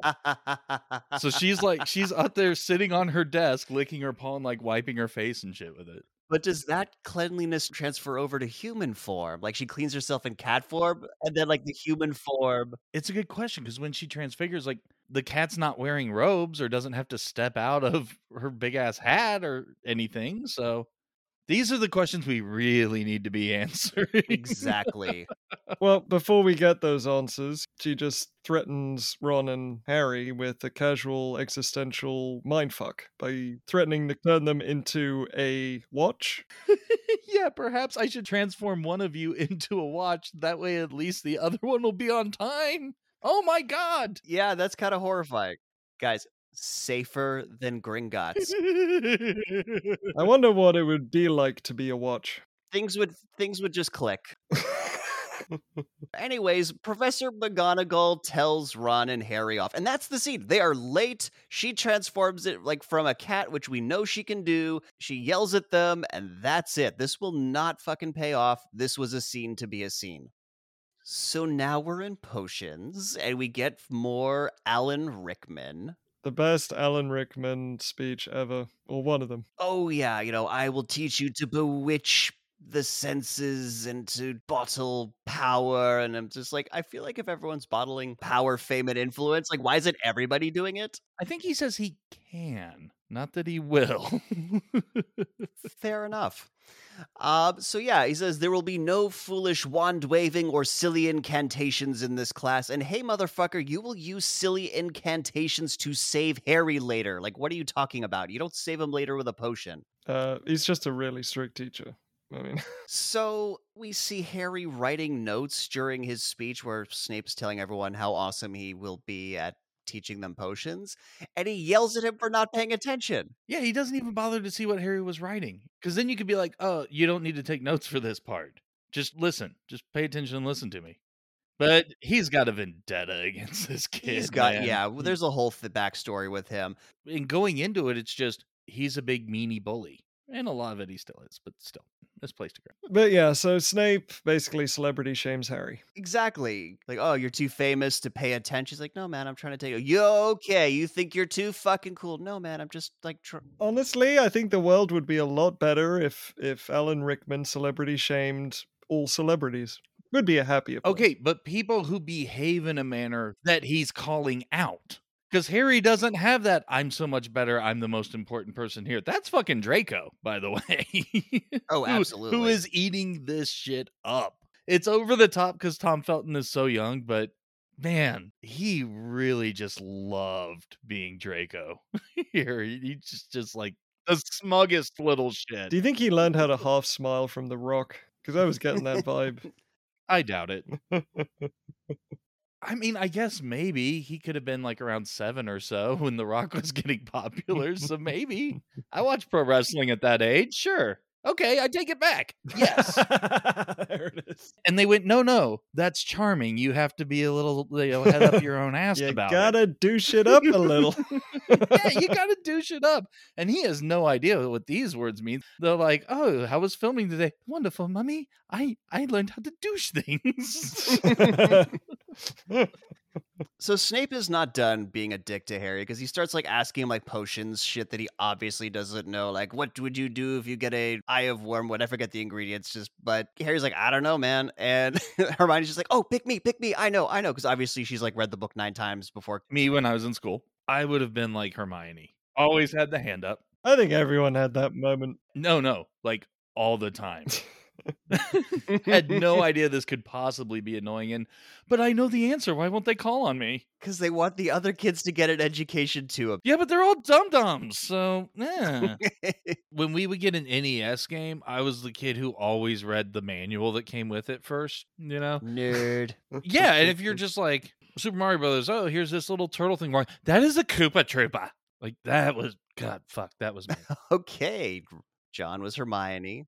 So now, yeah, so we're done with Snape's dicketry because we're now in the dining hall. And because, we got to play up them Irish stereotypes, this was written by a Brit after all. Seamus is trying to turn water into rum. You do know J.K. Rowling is Scottish, right? Scotland has a very different relationship with Ireland than England does. That is painting with too broad a brush, that Brit comment, dude. Just saying. They'd make Seamus a stereotype. Just throwing that out there.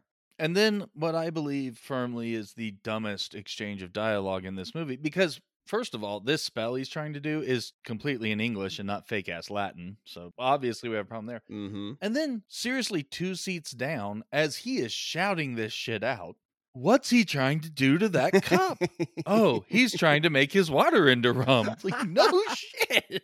Yeah, like, those words that he's saying right now, he's doing that thing. And as we should realize, magic is clearly not for children because he causes a small explosion. Yes. These children should not be This is basically giving every child a car and saying, just because you're capable of driving a car, you need to learn it really early. Yeah. It was a cartoon explosion. He got his hair mussed up and lots of soot on him. Disguising lethal danger. So anyways, the mail arrives, and miraculously none of these owls, because they're all doing homework, miraculously none of these owls are shitting on anyone's homework. That was my note too! These owls never poop! They do not. They hold it in while they deliver the mail, and they go poop outside. They don't. These are highly trained owls. We didn't have amazing levels of shit dumped all over the Dursley house either. And there was... I mean, owls are very solo, so I don't think you could call them flocks, but... There was a group of them. What's a group of owls? A murder of owls. It's a murder of crows. It's a murder of owls if there's a golden retriever nearby. Well, no, that's the murder of a golden retriever. So Neville gets a Remembrall, which is like the most useless fucking thing ever. It's the most useless magical item in the world. Right. Red smoke appears inside it if he's forgotten something. It's an anxiety ball. All it does is tell you that you've forgotten something to ramp up your anxiety to try and figure out what you forgot. And it only pays off in the sense that it's going to get stolen in the very next scene. Like, they need like something for the next scene to happen. So Harry grabs Ron's copy of the Daily Prophet because he wants to read the newspaper. This is 2001, so newspapers are still relevant. Again, I'd say this is just the wizarding world being weirdly archaic. They just don't deal in technology whatsoever. Nope. Like, a telephone amazes them. A rubber ducky fucking amazes them. But in the newspaper, there's this article about how the vault that Hagrid had visited later that day, somebody broke into Gringotts to try and rob it. This happened like a week or two ago. Like, how slow is news in the wizarding world where this is now on the front page? Pre-internet era. What did I just say? They don't adopt technology. Okay, still, like this is some major time delay news in the wizarding world. Just had to point that out. And now it's time for broom flying lessons. And Quick comment, I will say Madam Hooch is the name of my future wife. I will take her name. I will take her name. Jules Hooch. Jules Hooch. It's kind of weird flow to it. Jules Hooch. So basically, they all have to learn how to summon the broom to their hands. Very complex spell, this one. Like hold your hand out and say up. And apparently, this is hard for everybody except for Harry and Malfoy. Also, hey, maybe just bend over and pick the fucking broom off the ground. But this is how you know it's a magic flying broom. I just want to bring up the irritating niggle that keeps returning is that she tells them all to hurry up quickly now. It's just every 3 seconds in this movie. It just every time, hurry up quickly. Come on. We don't have all day. You realize how much time you just wasted saying hurry up and over and over Yes, and over again? This movie wasted my time. I'm wasting this podcast time. Oh, you're wasting. Well, we all wasted our times with that. Come on, Nick, hurry up. Let's move on. Cool, great. Nick, we need to get going, man. Why are you dragging this out? We're wasting time. Come on. Great, I'm ready to keep going. So yeah, I mean, Are if you really? Are you really? Are you really? Because I've been ready. I've been ready waiting on you. You know what? I'm gonna just pause here for like a sec. We're gonna just take a breather. Maybe you need to breathe. I don't need breaths. Yeah, John is actually like recording this psychically with his mind waves. It does get tiring holding my 2 fingers up to the side of my forehead, though. So now they're getting to the point where they're supposed to lift off from the ground, and a rogue broom takes Neville for a ride. It's like, flying around, like taking him to the roof of the building, and the teacher does nothing. This is untrue. In his very first lesson, she yells at him to get his shit under control and get back down to the ground. Okay, yeah, helping. You see, this was really strange because Neville died horribly. The school got shut down. I don't remember this ending. Yeah, he gets knocked off the broom. He gets held on a flagpole. He falls to the ground, breaks his neck, and then there's a massive lawsuit. But not really. He just breaks his wrist after this wackiness, and Madam Hooch takes him to the hospital wing, leaving a bunch of prepubescent children with magical flying brooms and saying, "Yeah, you better not use those." Yeah, this is kind of back to the whole children with cars thing. It's like, not only are we going to teach them to drive at way too young of an age, we're just going to leave them with the cars and the keys. 20 Pandoras, 20 boxes. Don't look inside. Well, maybe it's okay if I just don't look inside my own box, so how about we swap? I don't even want to know what you're alluding to. The Pandora box analogy Julian just literally made. Owl petting. That's what I'm talking about. Owl petting. Okay, good to know.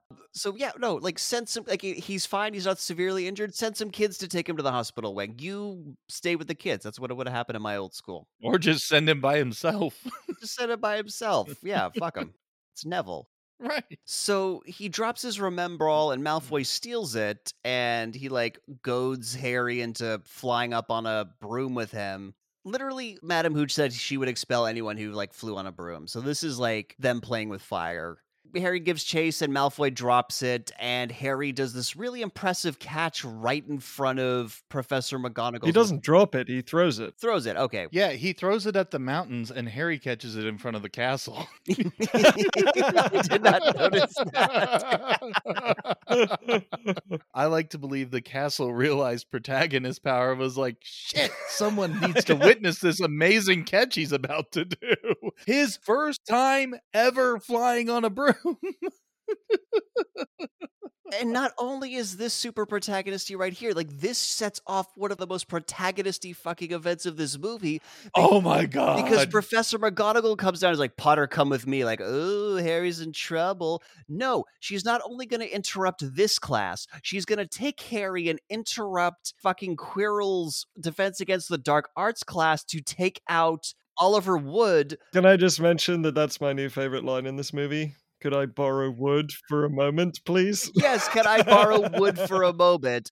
Takes him out of Quirrell's Defense Against the Dark Arts class to be like, hey, I found your new seeker for the Quidditch game. The dynamic is so much better given their different personalities, like how Quirrell is all meek and acquiescing, and like McGonagall is just the dom of the relationship. She is definitely the dungeon mistress of Hogwarts. I'm gonna borrow that wood. Exactly. So yeah, found the new seeker for the Quidditch team. And oh god, the protagonistness continues because John Cleese ghost floats past to exposit that Harry Potter is the new Gryffindor seeker and that he always knew that Harry would do well here at this school. Fucking hell, man. Yeah, I guess tryouts aren't a thing.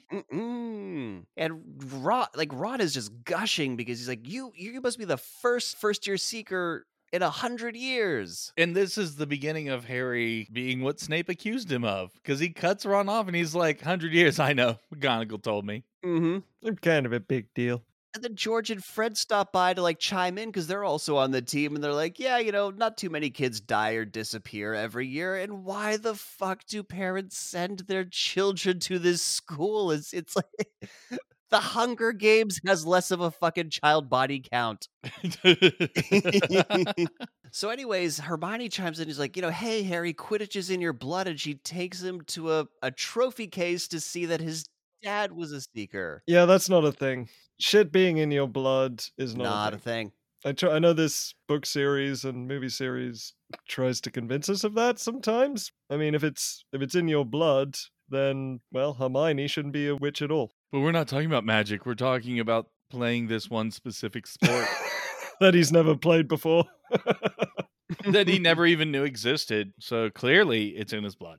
Mm-hmm. The movie calls itself out on the fact that Hermione knows this random, really deep random fact about Harry. Yes, Ron is our audience surrogate here. Yes, he is. Yeah, he's like, it's spooky. She knows more about you than you do. And the movie, I wrote here, the movie is aware of its narrative shortcomings. And so now we get to see why having moving stairs is a terrible idea in your fucking magic school. Because that's something that needs to be explained. Not escalator. If you're listening to this, you know what we mean by moving stairs. The plot moving forward device gets activated. There's not actually magic. It's just an elaborate special effects thing. And Dumbledore's obviously he's like slides this panel out and there's this big ass computer with all these buttons and dials. And then he's just got that one big flashing button that says plot. So anyways, it moves the three main kids, shifts their staircase towards another landing, and it's the third floor hallway that they're supposed to stay out of lest they want to die. But you could just wait for it to move again, or there's literally another staircase on the other part of the landing going back down again. You didn't have to go into this fucking door. It's so stupid. But they go in because plot. And you can also tell that Nick has been a D&D dungeon master before. Why? Why are you doing? You didn't have to do that. Yep. Stop going that way, player characters. Exactly. So they go inside this door, and Filch's cat shows up, and they're like, oh shit, we gotta run. And instead of just staying near the door and being like, hey, sorry, we're dumb first years, we got lost, can you help us get back to where we need to go? They just book it. They run deeper into the floor of death. Is it that they're supposed to be in class by now? Why the fuck are they even in trouble? Because they're not supposed to be in that hallway. That's the one where Dumbledore said that you don't go into this hallway lest you want to die. Okay, this is the first rule of getting lost when you're a child. Stay where you are. Yes, stay where you are, but you can... Someone will find you, and when they do, hey, we were heading up to the common room. The stairway brought us here. No, you're forgetting rule 2. Disregard if you're face-to-face with a cat. Point. Especially a telepathic cat that can tell the guy who delights in torturing children exactly where you are. We will get to that. Well, Nick brought it up in his intro. Or no, you did. You're the one who brought it up. And so they run deeper into this floor, down this hallway that they've been told is a death trap, and like the lights are like what are these like Lanterns. yeah, they start activating as they run past. So clearly Filch is gonna come in, see the lights are on, and be like, okay, well obviously someone's here. I'm just gonna like follow the lights. They're motion and see. detector torches. That's what they are. Which brings us to rule 3 of getting lost as children: split up at your earliest convenience. Yes. If all the lights are on, then they can't follow them anymore. And always say yes to candy. Yes. Even Bertie Bott's every flavor beans. If we can just get one child killed with our podcast, we've done our job. Kids, if you're listening to us, go ahead and kick your parents in the shins right now. Yes. Parents, if you're listening to this with your kids, you just brought that on yourself. Parents, if you're listening, kick your child in the shins. Let them know who's boss. Oh. So Hermione continues to demonstrate that these other two fuckers are completely useless because they get to a locked door and she knows the spell to unlock it. They don't, and so they go into this door. Filch comes in, sees the lanterns are activated, shrugs it off, and leaves. Like doesn't go I to think invest- the ones back there had turned off. Like I said, they're motion detector torches. So once they moved past the area, they disignited. As he walks in, the torch goes back on. Okay, yeah, that makes sense. It doesn't make sense. Nothing makes sense.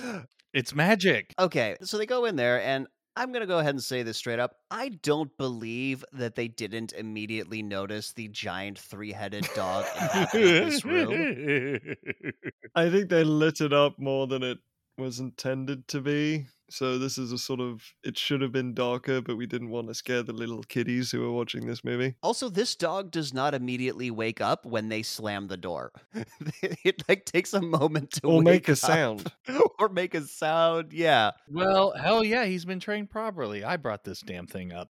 But anyways, it does wake up and they run away. But why did they close the door behind them? I was just about to ask the same question. Why do they close the door behind them? Clearly, this dog is not going to get through this doorway. Just run. Just run. I thought you meant when they first entered. I'm like, because they're afraid No, of no, getting no. caught. When they leave after yeah, being chased yeah. by the dog, they, for some reason. Yeah, I want to know how the dog got in there. That is a great question. Not even one of its snouts can fit through the goddamn door, much less its whole head. Right, but okay, clearly they like shrank it with magic and then like made him bigger again. There's got to be a spell that does, or a potion or something. Like there's a magical right. Well, knowing Hagrid, he put him in as a pup and then just fed him tiny scraps of beef until he got gigantic. That is true. And he loves Dumbledore so much. Dumbledore should have just been like, oh, I have a perfect room for him. He can never go outside. Why not, sir? Trust me, Hagrid. Right you are, sir. That's a good Hagrid. Yeah, them closing the door brings them way closer to this dog's jaws than them just running away. Just keep running. So they come into the dorm, and Ron, again, makes a great point. He's like, what do they think they're doing, keeping a thing like that locked up in a school? And my note here is, great points, Ron. You should come on Millennial Rewind sometime. And so Hermione, as they're talking, noticed that the dog was standing on a trap door, so it must be guarding something. Or there's just a trap door there. But hey. That's how the dog got in. No, it's clearly his lavatory chute. Did you notice dog poop around? You didn't notice it. You didn't smell it. And, as we will learn, there is a heavily fertilized plant down there. Touche. Just saying. Oh, and so he's like, yeah, look, let's go to bed before you two get us killed or worse, expelled. Ha ha. Because she's, that person. 1/3 of us has been there. And now it's time for Harry to play with balls from wood. Sorry, I mean... this is absolutely true. But they are not necessarily Wood's balls. They are not necessarily Wood's balls. They could be Wood's balls, or they could just be some random balls. Anyways, Harry's going to be fondling some balls. Because it's now time for Wood, the Quidditch captain, to teach him how to play Quidditch. Okay, everyone who has come across this story knows the rules make no goddamn sense. They make no goddamn sense. And I love it. Unless you're the two guys hitting the balls that are trying to knock you off your broom, everyone should be looking for the goddamn Everyone snitch. should be a seeker. I don't understand why they don't all seek this. Oh, no. state. I'm not here to nitpick that sort of thing because unless I'm live at the event, I don't care about sporting events. I don't understand watching them on TV or anything like that. But even then, for the most part, it just comes down to the last moments of the game anyway. Basically, you have a long sequence where a lot of times you're going to see people pull off some amazing feats of athleticism, some cool shit. And then it just really comes down to the wire. Quidditch includes that without any sort of limit as to how it ends. There's sports and games that don't have specific time limits, like baseball or golf. But here's when innings end. And when there's so many innings done, game's over. When you complete the course, golf is done. Quidditch doesn't fucking stop until this thing is caught, and they're just like, all right, time to call it a day. I thought it's if the Seekers don't catch the snitch, then it's however many goals you score. No, there is no such thing. Oh, for fuck's sake, then it's even dumber. Exactly. A match could end in 15 seconds, or it could literally take days. That's worse than cricket. And because I find sports for the most part just absurd, especially like massive spectator sports, hundreds and thousands of people, like I find that absolutely absurd. And so this just ramps it up to a whole other level. And I say, thank you. Thank you for just calling bullshit on the whole thing. Well, I do love watching sport, and this is as bad as cricket. So anyways, if you guys have been missing Warwick Davis, he's back as another character. He's Professor Flitwick, the Charms class teacher. Will we know that this is Charms class? No, they don't fucking name any of the goddamn classes. It's just we're going to do the Wingardium Leviosa thing. Everyone who's seen this movie knows the scene. It's about how you pronounce Wingardium Leviosa. It's Leviosa, not Leviosa. It has become an iconic thing. And of course, because Seamus has to Seamus and he says it wrong and blows up his face again. Another explosion. This is not something children should be risked close to. Oh, thanks, Jules. So outside, Ron, Seamus, and Harry are like, oh god, she's so fucking insufferable talking about Hermione, No wonder she doesn't have any friends, and clearly she heard that because she runs past them crying, ? I think that's what she was doing. But she was doing that before he said it. You see her coming, and she's already crying about the line he has not yet said. So now it's time for the Halloween feast. And Jules, I'm pretty sure Halloween's not a thing in Britain. Is it a thing in Britain? Of course it is. Okay, it was not a thing in South Africa, so which I was really curious. I mean, it doesn't look this awesome, Usually it's freezing cold, so no one wants to actually trick or treat. More candy for me. Exactly. There's like one house with a jack-o'-lantern. The others are just like, fuck off. We don't care. I swear, when I went trick-or-treating as a kid, more often than not, I just got money. Oh my god, yes. Every door I knocked on, it was just like, is 50p. But I wanted candy. Well, you got 50p. Go buy your own fucking candy. It just felt like no one was observing it, so it was like really irritating. But they were. I mean, it was just, I got a shitty street. So apparently Hermione's been crying all afternoon in the girls' bathroom. Are you telling me there's only one girls' bathroom in the entire school? Do they not have bathrooms in the dorms? They make it seem that way, but There's one girls' bathroom and multiple dungeons. This is how well planned the school was. oh my god, yes. And so Quirrell comes in and we get the very famous, there's a troll in the dungeon. But again, we see so little of Quirrell that the Voldemort reveal at the end of the movie feels very weak. Yeah, I agree. I agree with this from a book standpoint as well. Oh, have you reread? You've reread the book recently, right? It was a couple years ago, but still, yeah. There is nothing in there. There is Got no it. clue. Okay. Good mysteries are the sort where if you're really paying attention, you'd be able to figure it out as the story went. This is an ass pull. It's the mystery. Plus, I think that she was also going for a whodunit, because it's the suspect is Snape, right? Yeah. Oh, Snape is absolutely supposed to be the suspect that you focus on and is the obvious choice. But apart from he didn't shake his hand, he's out of focus in a crowd scene. That is not giving you a clue. Agreed. Yeah. So anyways, Dumbledore tells the prefects to lead their houses back to the dorms. And on the way back to the dorms, Harry and Ron realize that Hermione doesn't know about the troll. They decide to just go find her themselves. Yeah, why don't they tell a prefect or a teacher? Because then you don't get the next scene. That's the real reason for that. These kids are the worst. They are the worst. They're amazing. Follow your lack of survival instinct.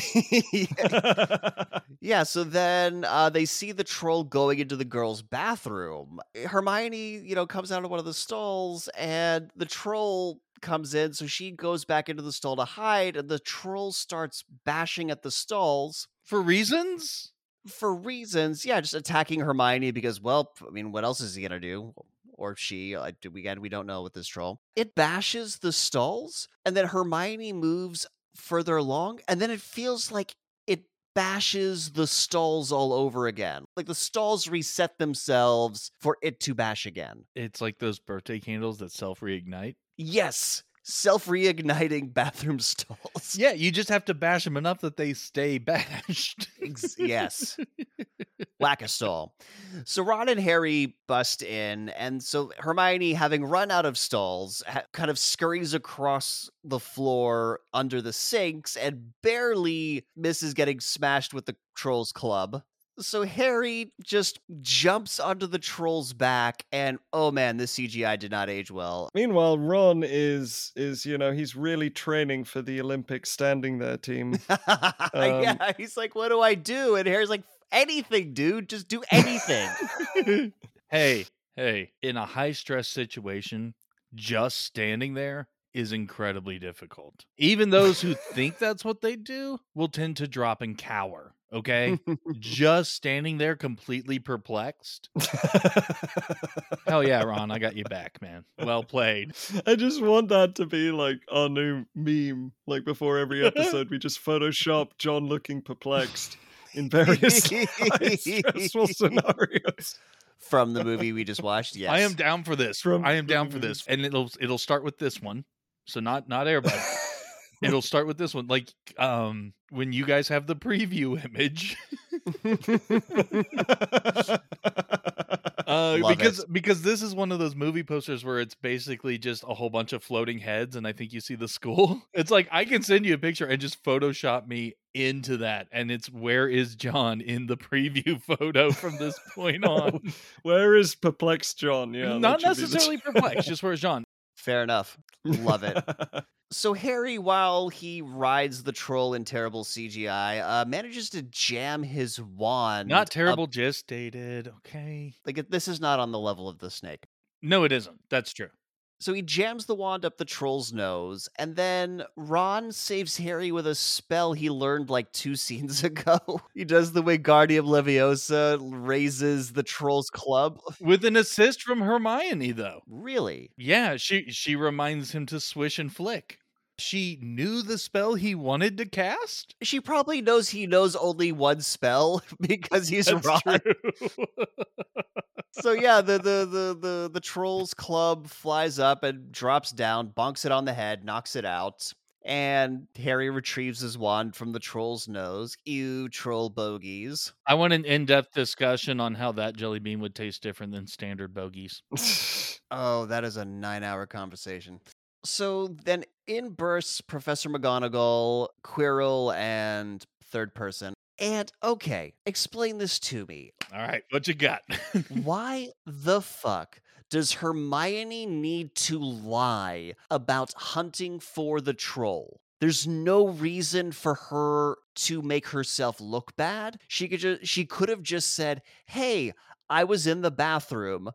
Ron and Harry." I see where you're going, and my explanation would have been, that they could have been like, the rebuttal to the lie should be the same as the rebuttal to the truth. Because the truth was, I was in here, they came to get me. It's like, well, they should have told someone to come get you. Same as, I thought I could take care of the troll by myself. Well, they should have come and got someone to take care of the troll for you. Exactly. That is the answer to both scenarios. There's no reason. And by the way, she's just like, okay, well, that was very foolish of you, Hermione. So 5 points from Gryffindor. And you two, I guess, good job on getting lucky with taking out this troll. Does not give this situation the fucking gravity it deserves. No, they get awarded points. Fucking what? For sheer dumb luck. Yeah, for sheer dumb luck. Yeah, That's well, no, I was just answering your question. It doesn't make sense, but that's why. For congratulations on not dying. yeah. So, anyways, no point of her lying. And they leave Professor Quirrell there, who acts like a complete coward in front of the troll, even though it's unconscious. And he's the Defense Against the Dark Arts teacher. Now, what the fuck is with Dumbledore's hiring policies?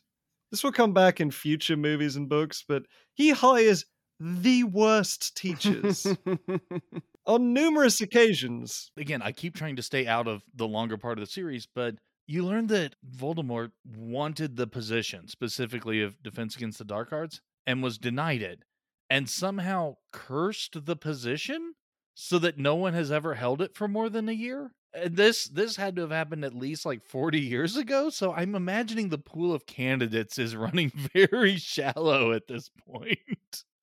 That's my in-universe explanation. Alternative theory. Okay. My theory is they blew the teacher budget on those stairs, so they That's my favorite one right there. So the next day at breakfast, Harry doesn't have much of an appetite.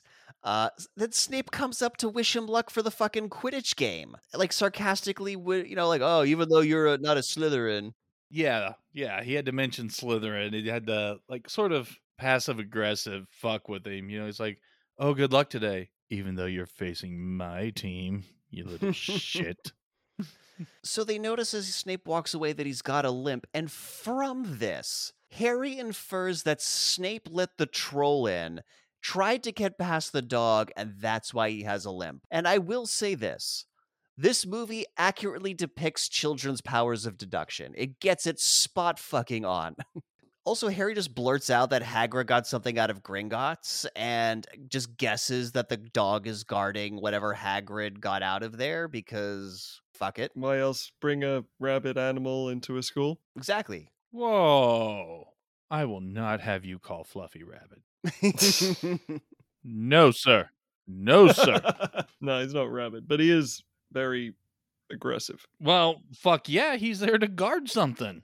And just in case you hadn't gotten sick of Harry protagonisting like a motherfucker, Hedwig, we don't know that's her name, but it is, flies in and just drops him off a fucking Nimbus 2000 broom. Yeah, no shit. Do you get that moment where these kids are beyond moronic because they wonder what it is, this broom-shaped bag? What is it? It's a pony, you dumbass! It's like I've seen in some sketches or something where someone gets a bicycle for Christmas, but it's literally wrapped bicycle shaped.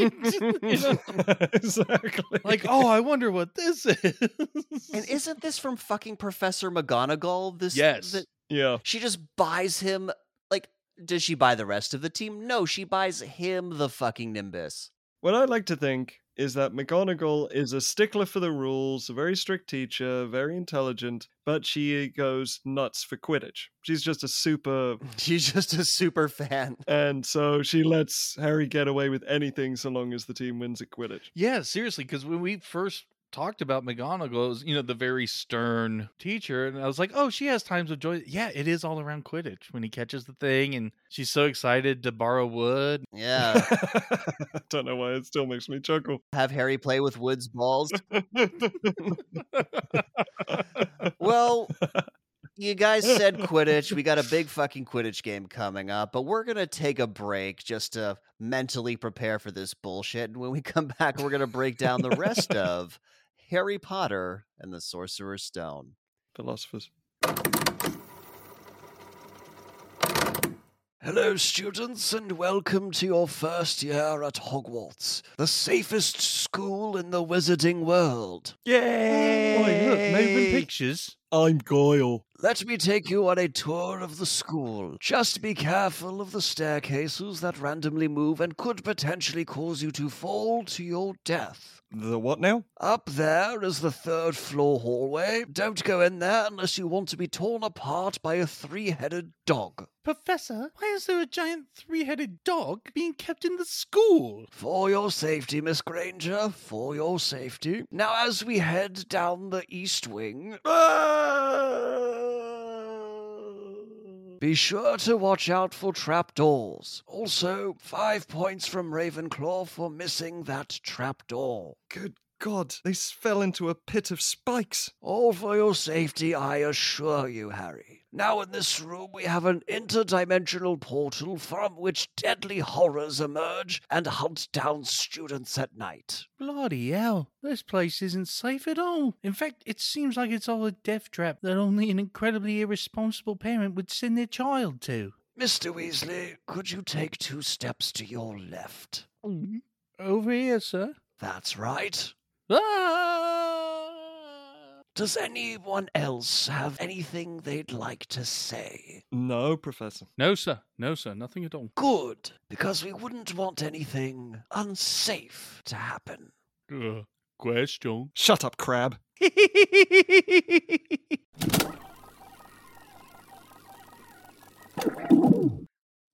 And we're back. Now it's time for the Quidditch game, and we are absolutely not fucking breaking this down beat by beat. I would literally bash Apart myself. from reiterating how dangerous this facility is for children and a little plot point, I have no reason to cover any of it. I do want to mention that Madam Hooch definitely channels Marvin the Martian from Space Jam with her refereeing. In that she just lets shit fly, literally. Let's all play fair, and then just proceeds to sit down and have a nice cup of tea and read the latest newspaper. Exactly. For the most part, this is how the game is played. You Yes. literally have 2 players with bats whose role is to knock other people off their brooms. Yeah, that's their job. By the way, do you guys know who this announcer is? This kid who does the announcements? Yes, I do. It's Sid from Gallivant. It is also Magnitude from Community. This is Luke Youngblood. Yep. Pop, pop. I don't know why, but that makes me really happy. Well, they're both fantastic shows, so that's cool. One last thing I want to say about Quidditch before we just get to the end of this and like the main plot All point of right, this. fine. You know that this is a real thing that people play in real life. There's people who play Oh, yeah. IRL Quidditch. Yeah. Yeah. Look, we all play Dungeons and Dragons. We can't really give people too much shit about being giant nerds. But even Listen, ever since I found out that there are professional worm charmers, Wait, what? that is... Wait, what? It's called bunting in America, but in England as well, they get together and, well, the challenge of the game is to charm worms to the topsoil by whatever means possible. So pour water as if it was raining? yeah. Because that is a natural response that worms have, is they come up out of the ground when it's raining. That is actually an interest, you know? You just picture train spotters shouting at them, losers! Oh. We're both wearing an anorak, damn it. Yeah, I know my shit. So anyways, Harry's broom starts bucking. He's seen the snitch. He's trying to go after it, but it suddenly starts pulling a Neville. And Hermione looks through Hagrid's binoculars and sees Snape like making hard eye contact with Harry, not blinking, and, you know, saying some fucking incantation that he was shitting on during his class. He's apparently decided that it's cool now. Yeah, And she's again, like- Hermione is the actual hero of this story. Everyone else is either watching the rest of the game or worried about Harry, and she's like, let me figure this shit out. Yes, she's, again, the shadow protagonist of the series. She says, and Hagrid hears her, by the way, says, hey, Snape's clearly hexing Harry's broom, and Hagrid's like, cool, like, does nothing. He's the adult in the situation. Is it like, hey, let me go check this out? Like, maybe there's something to this. Nope, Hermione's got to go deal with it. So she goes to the Slytherin bleachers. How does she deal with it again? Because, Well, I thought you were going to say, how does she get there so quickly? But okay. Well, there's that too. And she sets Snape's robes on fire. casual arson is far too casual. Not just arson, attempted murder, I feel like would be the charge if she went to court. She full on pulls the Mad King from Game of Thrones. She just burned them all. That is her solution. I believe the Mad King had the gift of prophecy, but was also insane and foretold the coming of the White Walkers, and so that's what his ranting was actually about. And people are like, oh shit, it's the king. He's giving me an order. I have to go ignite the city. I haven't thought about this. You have. Shut up. Okay, so John is clearly a Game of Thrones obsessor. No, I'm a fan of A Song of Ice and Fire. Thank you very much. It's called books. Hermione of this group. Just wait until John starts setting fire to our laptops. It's only a matter of time. I respond with the appropriate responses. Speaking of Hermione, her burning Snape coincides with Harry's broom stopping buckling, so kind of in her mind vindicates what she thought she saw. Pin in this because she did not quite see what she thought she saw. But she still solved the problem. She still solved the problem, and that's what's important. That's Because right. it allows Harry to find the golden snitch and deep throat it, and then Gryffindor wins. I'm not even letting you explain that. No, I'm just going to let you all picture that in your heads, audience. I mean, if kids are still allowed to listen at this point by now, They have good parents. They have good parents, and they're doing the parenting thing right. Codswallop. hey, that's my line. So cut to Harry and the gang going for a walk with Hagrid to spill the beans about Snape, telling them like, oh yeah, he was like saying all this shit. And so Hagrid's like, no, he's a professor. He wouldn't do such a thing. And Hermione's like, no, I'm certain it was Snape. You can't blink when you're doing a spell. And Snape wasn't blinking. A curse, rather. And they mentioned that they found this three-headed dog. He's like, oh yeah, that's Fluffy. He's like, you know this fucking thing? Yeah, he's like, yeah, I got it from some Irish guy down at the pub. But like, what the fuck is it with you and Irish people movie? Like, let them alone. They're drunkards. They blow shit up in their own faces. Hey, they sell you crazy dogs. Whoa. Hagrid was at the pub too. Yeah, but he wasn't selling anyone a three-headed dog. No, he's buying them, and it's also where he gets other animals off of random people. As we will learn. Casual animal smuggling is still very casual. And will continue to be so. I will say naming the three-headed dog Fluffy was a bit of genius. It was a bit of genius. So yeah, Hermione drops it like, hey, like we think that Fluffy's guarding something, and Hagrid's like, well, look, what's down there is between Dumbledore and Nicholas Flamel. And this is gonna be the first time he says, oh, should not have said that. Oh shit. And I gotta criticize Dumbledore again. Why does he trust Hagrid with any secrets? I brought this up very early for this very specific point. Hagrid is really good when he is under specific instructions, because then he can be mindful of what he says before he says it. But why mention Nicholas Flamel? Why mention any of the other stuff? No, because he's not under specific instructions about that. He's under specific instructions to go and pick up the stone and bring it back to Hogwarts, and no one needs to know about that. Talking about Fluffy, and Fluffy's guarding this awesome thing, and only me and Dumbledore and Nicholas Flamel, and oh shit, I shouldn't have said that. So why tell Hagrid about Nicholas Flamel? Just say this is a magical stone that I don't want people to know about. Excuse me, are you questioning Albus Dumbledore? Many times. Are you insulting Albus Dumbledore in front of me again? Is that what's happening here? Oh. Jules is too British to own a gun for me to bend the barrel of right now, unfortunately. You can call me a dried up old prune if you like. And my note here is, it's really nice of Hagrid to clumsily move the plot along. It's really nice of him to do that. Thank you, Hagrid. Well, there were no moving stairs at this point, you know. Exactly. Hagrid is the moving stairs of people.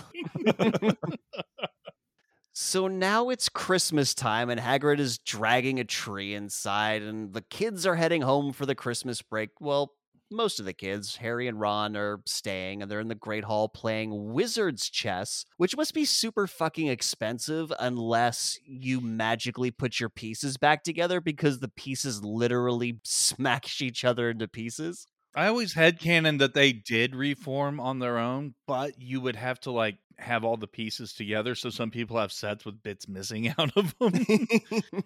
This is where I got engaged, you know, as John said, he's the one who's like super keen and held his arm up. I'm thinking I'm probably the Ron of the party because I do enjoy a game of chess. Okay. I really do. Well, I am nothing like a protagonist, so I can't claim to be Harry. Nobody's fucking sending me Nimbus 2000s or like our world equivalents, so, you know. Just breathe and know you are the protagonist of your own story. Story's bullshit. I want a new one. Anyways. Okay, well, you can just go off and fucking forget to breathe then. There we Cheers. go. I will forget to breathe. So wait, I got asked, does that mean that Nick is actually the Neville Longbottom of the group? Oh, God. Kill me now. I'd rather be the Malfoy. Kill me now. It explains why he grew up to be such a stud. That's what it means. Thanks, John. Thanks. Yeah, because the guy who played Neville did grow up to be a studly motherfucker. No. I know Nick too well. He's definitely Crab. Oh! Moving on. So yeah, Hermione gets Ron to exposit that he's, not going home because his parents are visiting his brother in Romania. His brother handles dragons, and Romania is apparently a dragon country. So got a dragon, like a cat shelter, but for dragons. They've just got one in Romania. And again, because she's the only person in the group that moves the plot forward, tells Harry that, you can look up this Nicholas Flamel guy in the restricted section of the library. Do that while I'm gone. Cool? Yeah, he was going to have a holiday that, while lonely, at least wasn't abusive. And instead, he gets given an assignment by a peer. Yeah, his friend gives him homework over the Christmas break. Damn it, Hermione. Now it's Christmas morning, and again, we see the owl that still doesn't have a fucking name, I guess. It's decided to take a break from the owlery to come have Christmas. And, Ron's there. Merry Christmas, Harry. They open the present under the tree. Ron got a shitty sweater from his mom, and there's a shitty sweater for Harry, too. But if you thought the Nimbus 2000 was cool, wait till you get a load of this fucking protagonist gift, because he gets an invisibility cloak. I have a note here, which is a PSA for the kids who aren't listening to us anymore. Don't accept invisibility cloaks from strangers and secret admirers. No. You accept the invisibility cloak from them, and then they never see you again. Yes, and then you run away. You burn the note that is trying to tell you where to go with it. That's what you don't pay attention to. Now, I had a thought. How would you ever find it? If you lost it? It seems to only activate when you wear it. No, because he held it up and we could see it. And he did the flourish spin thing to put it on. But even then, as it just got turned around, you can look through it. One side was really nice cloak fabric and the other was, chroma green. So what you're saying is if you put it down wrong, you could lose it forever. Hey, John, what are you saying? There's no time. Well, now that Harry's got the item he needs to do his quest, he goes off to do his quest in the restricted section of the library and holds a fucking lantern out beyond the cloak, so his head is just floating with a lantern, just completely negating the point of having a goddamn invisibility cloak. So he gets to the restricted section of the library, and he's looking for a book with Nicholas Flamel in the title. Not a book that would, conceivably tell him about Nicholas Flamel. Because you know what's the most restricted and darkest knowledge of all? Biographies. Some guy that you can't know about. There's this one book that screams, like a face comes out and screams at you when you opened it. And who made that? For what possible purpose would you create a book with a screaming face in it? My headcanon was always that this is a feature of the restricted section. So if you're opening books without authorization, this is like an alarm. I like that. That's a great explanation. Part of me also wondered if this was just the Addams Family library, that had just been commandeered by Hogwarts. Oh, so as an Addams Family library, that means he booked up a book called Yelling. Yeah. Exactly. Old Yeller. Call of the Wild. So Filch hears the screaming and he comes to investigate, so Harry drops his lantern, and apparently cats can see through invisibility cloaks because the cat just starts meowing at him through the cloak. Yeah. Yeah. The sequence with Filch and the cat. This is quite good and suspenseful. Well, yeah, because Filch is getting off on the chance to catch someone misbehaving. I found this lamp. It's still warm. There's a student out of bed. God damn it, Walder Frey. This man should not be employed. So Harry tries to, make an escape, and while he's trying to, find his way out, he sees Snape supposedly bullying Quirrell, saying, hey, Quirrell, you don't want me as an enemy, and that he knows what he means. Very cryptic. It's supposed to portray Snape as the bad guy. Yeah, my note is, why does Harry just happen to come across every person who's awake at this hour of the night? I thought that would be very clear by now. Protagonist. Protagonist power, exactly. And so Filch tells Snape, because he comes across Snape and Quirrell's like, hey, there's a student out of bed. And this just prompts Snape to run. Like, Snape is fucking on this. He's going to find this motherfucker. He knows who the protagonist is, and he hates him, so... True, yes. Yeah, there's a bit where, like, he grasps out at Harry and you think that he might grab the cloak. It's nothing. Except I really want Quirrell's perspective on that, because, like, he's being threatened, and then the guy who's threatening you just turns away from you and pets the air. Just gives it a little caress. It's not that he thinks he's a ghost. Ghosts are visible in this world. Well, there are poltergeists. I feel like there are poltergeists. You can see Peeves. He has a physical description. My bad. Snape's got a crazy vibe. I feel like that would just be like, oh, Snape's pulling a Snape right now.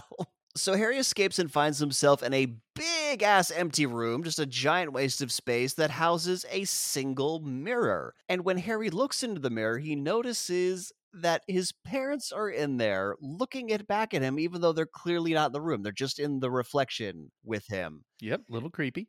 And then he goes and wakes up Ron because he needs him to see this fucking mirror, like, right now. Like, hey, man, maybe, like, take him tomorrow when he's had a good night's rest. No, you need to come fucking see this mirror. I'm with Harry on this one. Yeah, me too. This is the most amazing thing that has ever happened to him. He's never known his family. He's never known his parents. Up until a few months ago, he's learned that all the horrible things he's learned about them have been lies. And now it's like, oh my God, I have my family. Of course he'd be excited. I get it. Yeah, I mean, like the closest thing he's experienced so far. Okay, so Ron comes with Harry, like, checks in the mirror, but he doesn't see Harry's parents. He sees himself as head boy, Quidditch captain, holding the Quidditch cup. He's like, man, I look really fucking good as well. And apparently the movie did not have Ron's fantasy budget because you don't see any of this. He's just talking No. about it and you just got to picture it in your head. Again, that's why Rupert Grint is the unsung hero. Like, he didn't even get to be in that environment to be able to pretend it here. There was never a scene with people congratulating him. Nope.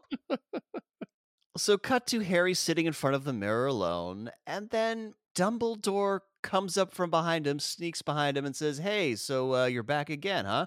The mirror is called the Mirror of Erised, Yes. which backwards is desire. Yes. And I just want to say as a note to all writers, writing the word backwards is not clever. Okay, I'm going to counter you slightly.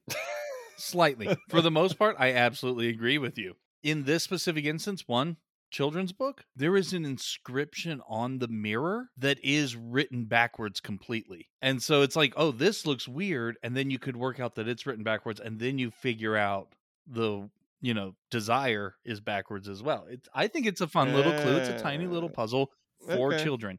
Two, it's almost always treated with just like this, oh my God moment. This never is. There's no one in the movie who's ever like, oh, the mirror's name is actually Desire.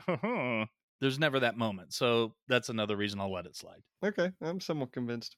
So my question here with Dumbledore, so he's just been watching Harry come in there night after night, just watching him, not coming and be like, hey kid, you're out after hours, or hey, maybe we should talk about like what you're seeing and like have this moment. No, he let him like have this for a few days. But not only that, he reveals that he knew Harry would find it eventually. Yeah. He also knew that fully grown men have wasted away in front of it. So let me set a trap for this child. For an emotionally traumatized child to see his dead parents. And give him the means to sneak around this death trap of a fucking castle in the middle of the night. I don't think we covered this. Dumbledore's the one who gave him the invisibility cloak. Yeah, we'll learn that later. Why are so many dangerous items in the school, and why are the teachers allowing the students to get so close to them? Hey, but at least it's safer than Gringotts. So anyways, Dumbledore says, look, I'm going to be moving this mirror out of here. Please don't go looking for it. Because you know the best way to get a kid to not do something? Tell them not to do it. Yeah. So Harry lets Hedwig fly into the sky, and the seasons change. The snow goes away. And in the library, Hermione tells Harry and Ron that look, I had you looking in the wrong section the whole time. I remember this book that I checked out for some light reading. If only there was some method of communicating over a long distance when I would have this epiphany so you could, find the book. Huh. Yeah, like it's something that we could send a message via text over the airwaves, or I'm afraid I'm going to have to burn you for heresy. That's just beyond any means mechanical or magical. I am a witch. So apparently Nicholas Flamel is the only known person to have made a sorcerer's and or philosopher's stone. It's a fucking philosopher's stone. That's the real... Fuck you, sorcerer. As we have ranted at great length about it in the beginning of this episode, I am going to concur with the movie that Nicholas Flamel is the only person to create a sorcerer's stone because this is the only work in which such an object exists. Can't argue with that. But anyways, this sorcerer's and or philosopher's stone, pick your favorite here, can be used to create gold and the elixir of life. Which makes it a philosopher's stone. So no, you don't get to pick your favorite. That's what it's fucking called. I agreed. Yep, agreed. And this is fucking crazy. I mean, there's a lot of crazy in this movie. But so she's reading the book about Nicholas Flamel's biography, and it says, like, his 600 and something birthday was last year. Yeah, 665th. Yeah, it is 600. So does this book just update itself like a website when, like, as he gets older? So Hermione is convinced that this stone is what Fluffy's guarding. Again, very accurate to kids' powers of deduction. And so that night, they sneak out to talk to Hagrid about the Sorcerer's Stone. They got to his little hut in the back. And I have once again been gambling with animals at the pub. Or gambling for animals. Yes, you have. So much casual animal smuggling. They wind up with a Hagrid who's going to treat them very well. So they tell Hagrid that they think Snape is going to go out, is after the Philosopher's Stone. That's what it's supposed to... I'm not taking Just that call again. it that, yeah. Yeah. He says hogwash because he says that Snape is helping to guard it, that there's the spells, and nobody knows how to get past Fluffy except for him and Dumbledore. And he's like, oh, fuck, I should not have said that. But Hagrid also knows how to get past MPAA ratings with his swearing. Codswallop and hogwash. Yeah. And now we get this whole bit about the dragon egg that he got from the guy at the bar, which means... Actually, no, it does mean something, but he's got his cute little dragon. Yep, he's been having this egg in a dry pot over the fire. Because that's what incubators are in the wizarding world. Yes, We're just going to put that with the rest of the fire, aren't we? I mean, when it's a dragon egg. Well, the rest of the fire is going to go into Hagrid's beard because it hatches, blows fire, and singes the hairs on his chin. He's like, oh, we're going to have to sort that out. A little dragon sets his hair on fire and he's just like, oh, well, we'll have to train him up a bit. If anyone's going to take care of an animal, you want it to be Hagrid, man. It's true. Yeah. I mean, that's been my experience raising a German Shepherd. So this explains your lack of beard. She keeps singeing it off of your face. Got it. Okay. It's explained why I had to get a haircut. Let me tell you that.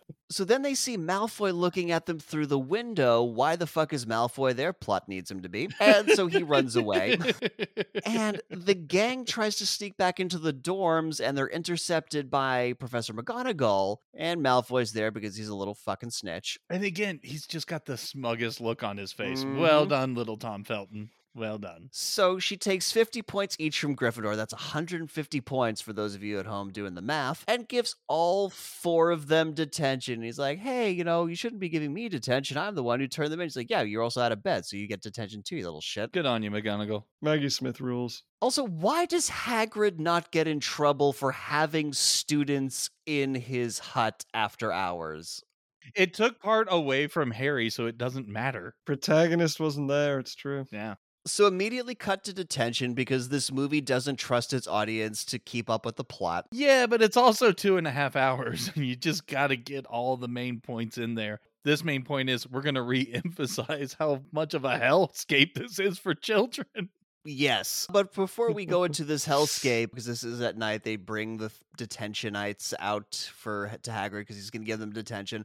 Norbert's been sent off to Romania, so we're just going to put a nice little bow on that subplot. We get Filch's speech about how the dungeons used to be used to torture children. That's where it came from. Mm-hmm. Filch is very upset that he doesn't get to torture them, and instead they're just being sent off into the murder forest. Exactly. I get the sense that Filch wants to make Hogwarts great again. Well, then he just starts sending children to the forest randomly. This was the start of term. Speech was not to go in there. Coming with the Hogwarts acceptance letter is also the Forbidden Forest still has worse things than werewolves. Yes, exactly. That's where I was about to go. Draco brings it up, and they're like, worse shit than that, kid. So after walking through the forest for a bit, and Hagrid not telling them what the fuck they're doing, they walk for a while, they stumble across some Matrix mirror fluid on the ground, and Hagrid just touches it. He will explain that this is unicorn blood. Why are you fingering unicorn blood? You know what it is. You don't have to touch it. Well, Gross. he had to hold it up for everyone to get a good look. He never got to be a teacher, and he really wants to be. So this revelation that there's a unicorn herd and we have to find it, the person leading detention decides to split the party. No, it's not that being established. There is a unicorn killer out there. He found a dead unicorn the previous week. And so the first thing that comes to his mind is for him to abandon 2 children with his cowardly dog to search for this unicorn killer. No, even better. He just sent Harry and Malfoy, the two that hate each other the most, off into the murder forest together, and they had to ask for the dog. And he's like, won't be any use to you anyway, but I guess. Yeah, he's a giant coward. He couldn't have even lied and said he might offer some protection. No. He was straight up honest. The treatment of these kids leads me to believe that Nick had a lot more insight when he named me Hagrid than we originally thought. Yeah, John, going off of what you said, I have in all caps in my notes, never split the party up. Yes. So we get some walking around a bit with Malfoy, entitled rich kid, complaining, and then they find a hooded figure hunched over a dead unicorn in this wide ravine, and Harry's scar starts to hurt. This is a fantastic sequence. And right down to the John Williams music.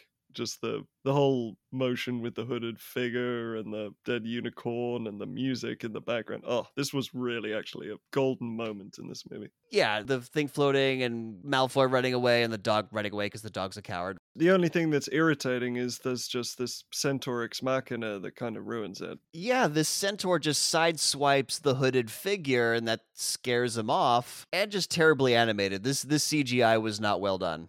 No, I still say it was. Agree to disagree. No, horribly aged. I think they did a fine enough job. It's a lot of work. I try and give them the benefit of the doubt where possible. Just let me be judgy, John. Just let me be judgy. Just wait till next episode. I promise. I promise. Okay. So the centaur explains that unicorn blood is very powerful magically. It can keep you alive, but you lead a cursed existence because you had to kill such a magnificent innocent creature to get the blood. And so naturally, Harry thinks it must be Voldemort, right? Because with no evidence of this. Well, the centaur implies, basically leads him on and then... Can you not think of anyone? But why the fuck would the centaur think that? Because literally the whole magical world knows the story of the boy who lived. No, but why would he assume it's Voldemort in this situation? Any asshole who wants to, save themselves could kill a unicorn and drink blood. But would be vengeful enough to live a cursed life? Voldemort had a lot of followers. There were some assholes in that crew. Yeah, but this is exceptionally evil. Yeah, I give the plot this. Okay. Yeah, so apparently the centaur, gets the skinny from Hagrid about the Sorcerer's Stone because he lets Harry know that that's what's being kept in Hogwarts. So it kind of confirms the stuff that they were deducing anyway. And back in the common room, Harry explains everything to Ron and Hermione, and now thinks that Snape is trying to get the stone for Voldemort and not himself. Well, yeah. And didn't the first book explain, or is this one of those things we learn later that Snape used to run with Voldemort? That was a thing. It's a later thing. Okay. So Hermione tries to assure Harry that he's safe because Dumbledore is around and he is the only Wizard Voldemort fears. So you guys can sit back and do nothing, just chill the fuck out, like some of the adults have it. That will not be the case. Except it very much is the case. What do you mean? He almost gets the stone specifically because the kids keep putting their noses in the business. Really? Yes. Let's carry on. Okay.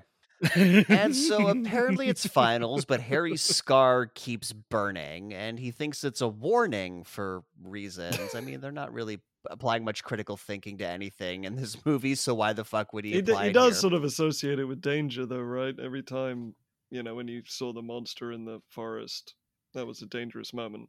Well, evil.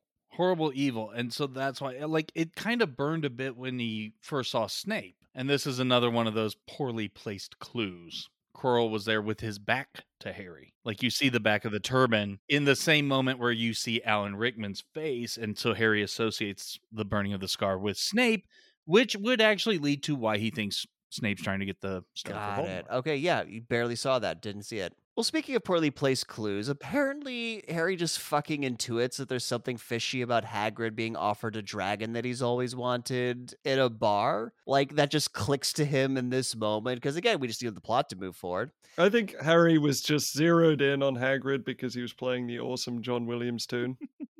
So Harry and the gang go to talk to Hagrid in front of green screen. This was a crazy back and forth shot, because when you're filming on Hagrid, he's clearly outside by the hut set, and then you go back to the kids and they are clearly being lit in front of a green screen. What the fuck happened in production that necessitated this back and forth? It is nuts. Editing assistant like burned the film reel accidentally, and so they had to reshoots. Who knows? That's a hell of a lot of coverage for one for one small scene. That's where all the Peeves shots were. There we go. Calling it. Release the Peeves cut. So we learned from this conversation that Hagrid blabbed to somebody about Fluffy. Like the guy who gave him the egg, he just clearly naturally spilled the beans about Fluffy guarding a trap door and like how to get past Fluffy, which is you need to play some music. And Hagrid is like realizing, oh fuck, I just told you how to get past my dog. In defense of Hagrid, his conversation with the shadowy stranger did not go, Fluffy is guarding this stone and here's how to get past him. He was just talking about how he has experience with dangerous creatures and you got to know how to calm them. And that was the example he gave.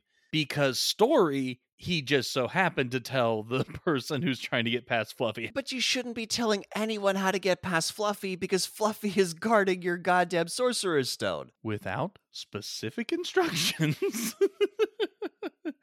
I don't need to finish this sentence Anyways, anymore. the gang runs into Professor McGonagall in her classroom to say that they need to speak to Dumbledore. And why is there this random ghost just chilling in the desks, like writing? There's just a ghost. Oh, I didn't see that. Yeah, there's one single ghost, and they did coverage from multiple angles on this ghost. You see it head on, and you see it from the side as the camera tracks down the classroom. Interesting. That was the Peeves shot.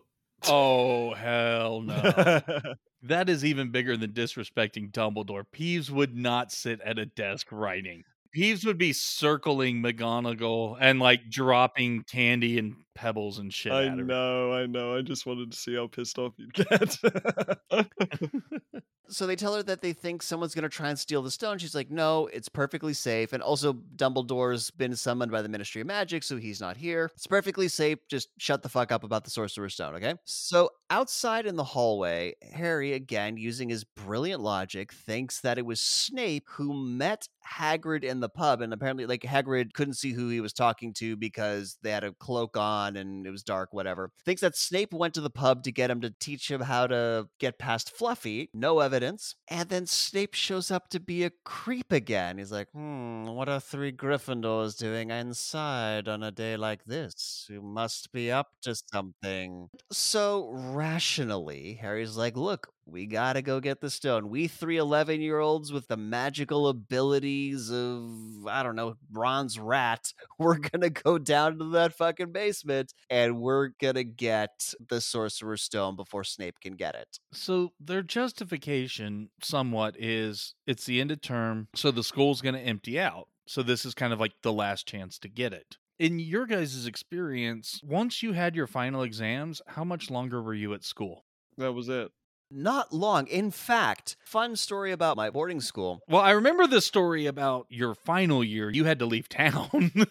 We had to leave town within 24 hours or they would withhold our exam results. But no, in general, it was like a day or two and then we were gone. Yeah, in this scene, like they've already had their finals, and then there's this adventure, and then there's like indeterminate amount of time, and then end of year feast. Yeah, time moves really weirdly in this movie. Mm-hmm. Okay. And so that night, the gang decides to sneak out. And why is Hermione wearing a skirt and tights for shenanigans? I feel like that's not the outfit you like. You want to wear pants. You want to wear pants if you're going to go fucking around in a dungeon at the very least. This is England. Touche. Anyways, Neville tries to stop them.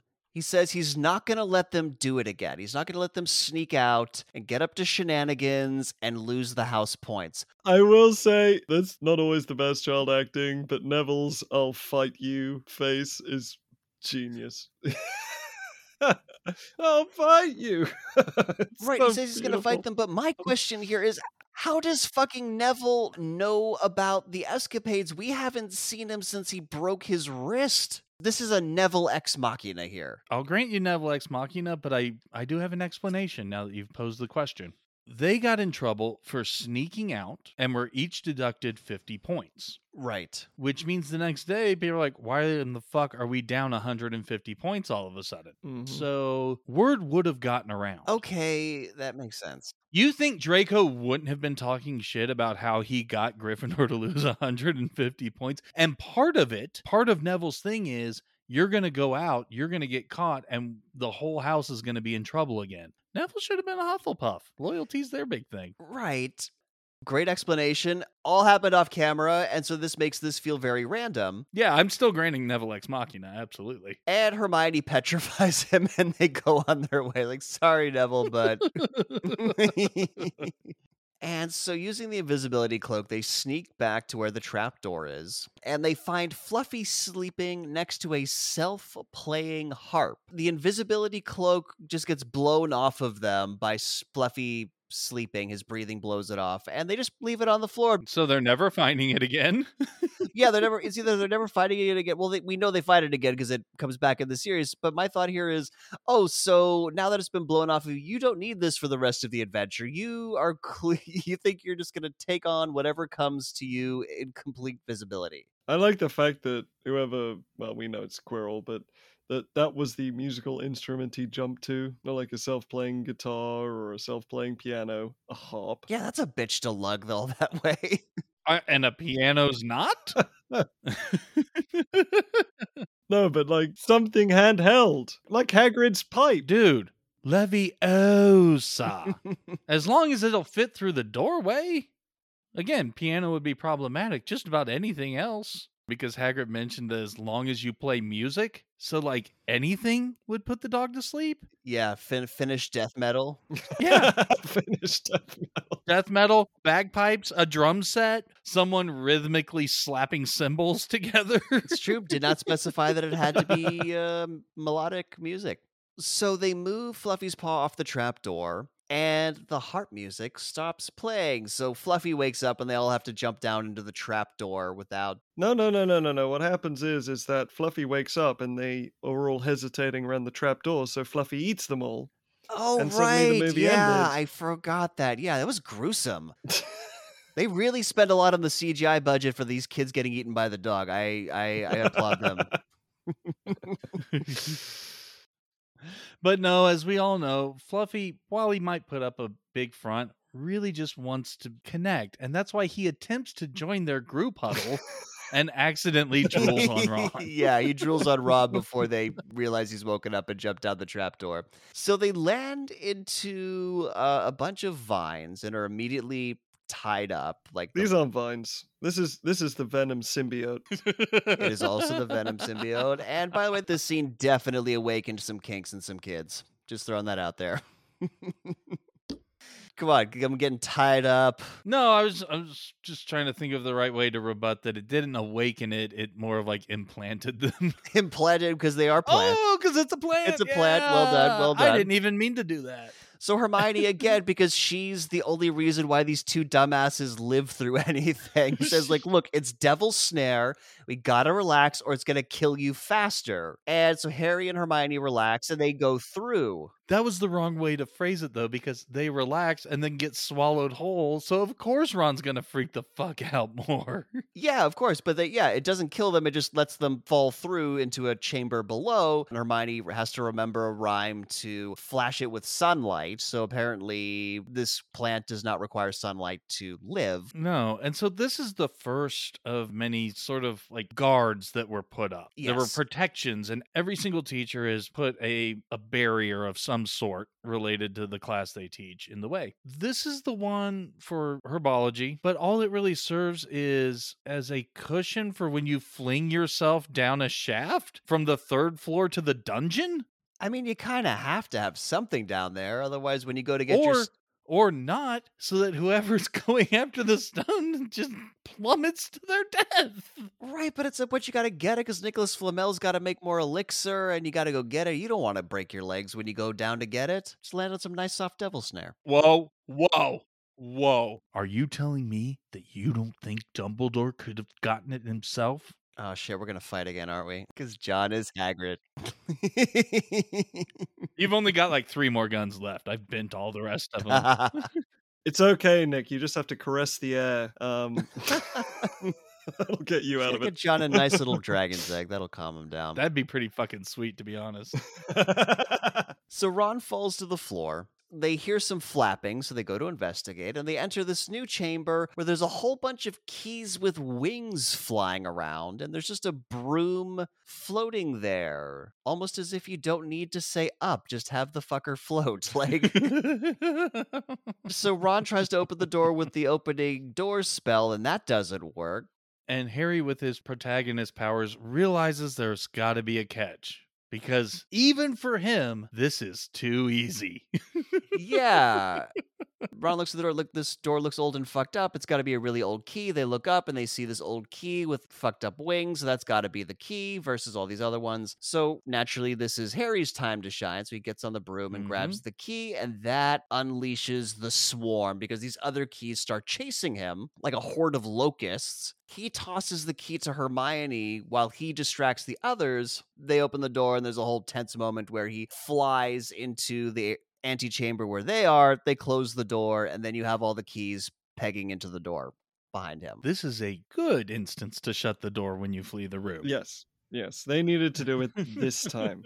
And now they're in a room with a giant chessboard, and the pawns on the other side of the room won't let them pass. And so Ron is like, well, we clearly gotta play to get across the board. And just so happens to be some empty spaces for Hermione and Harry. I love the challenge of having to play chess to get across the room, but there's clearly a way to walk around the chessboard.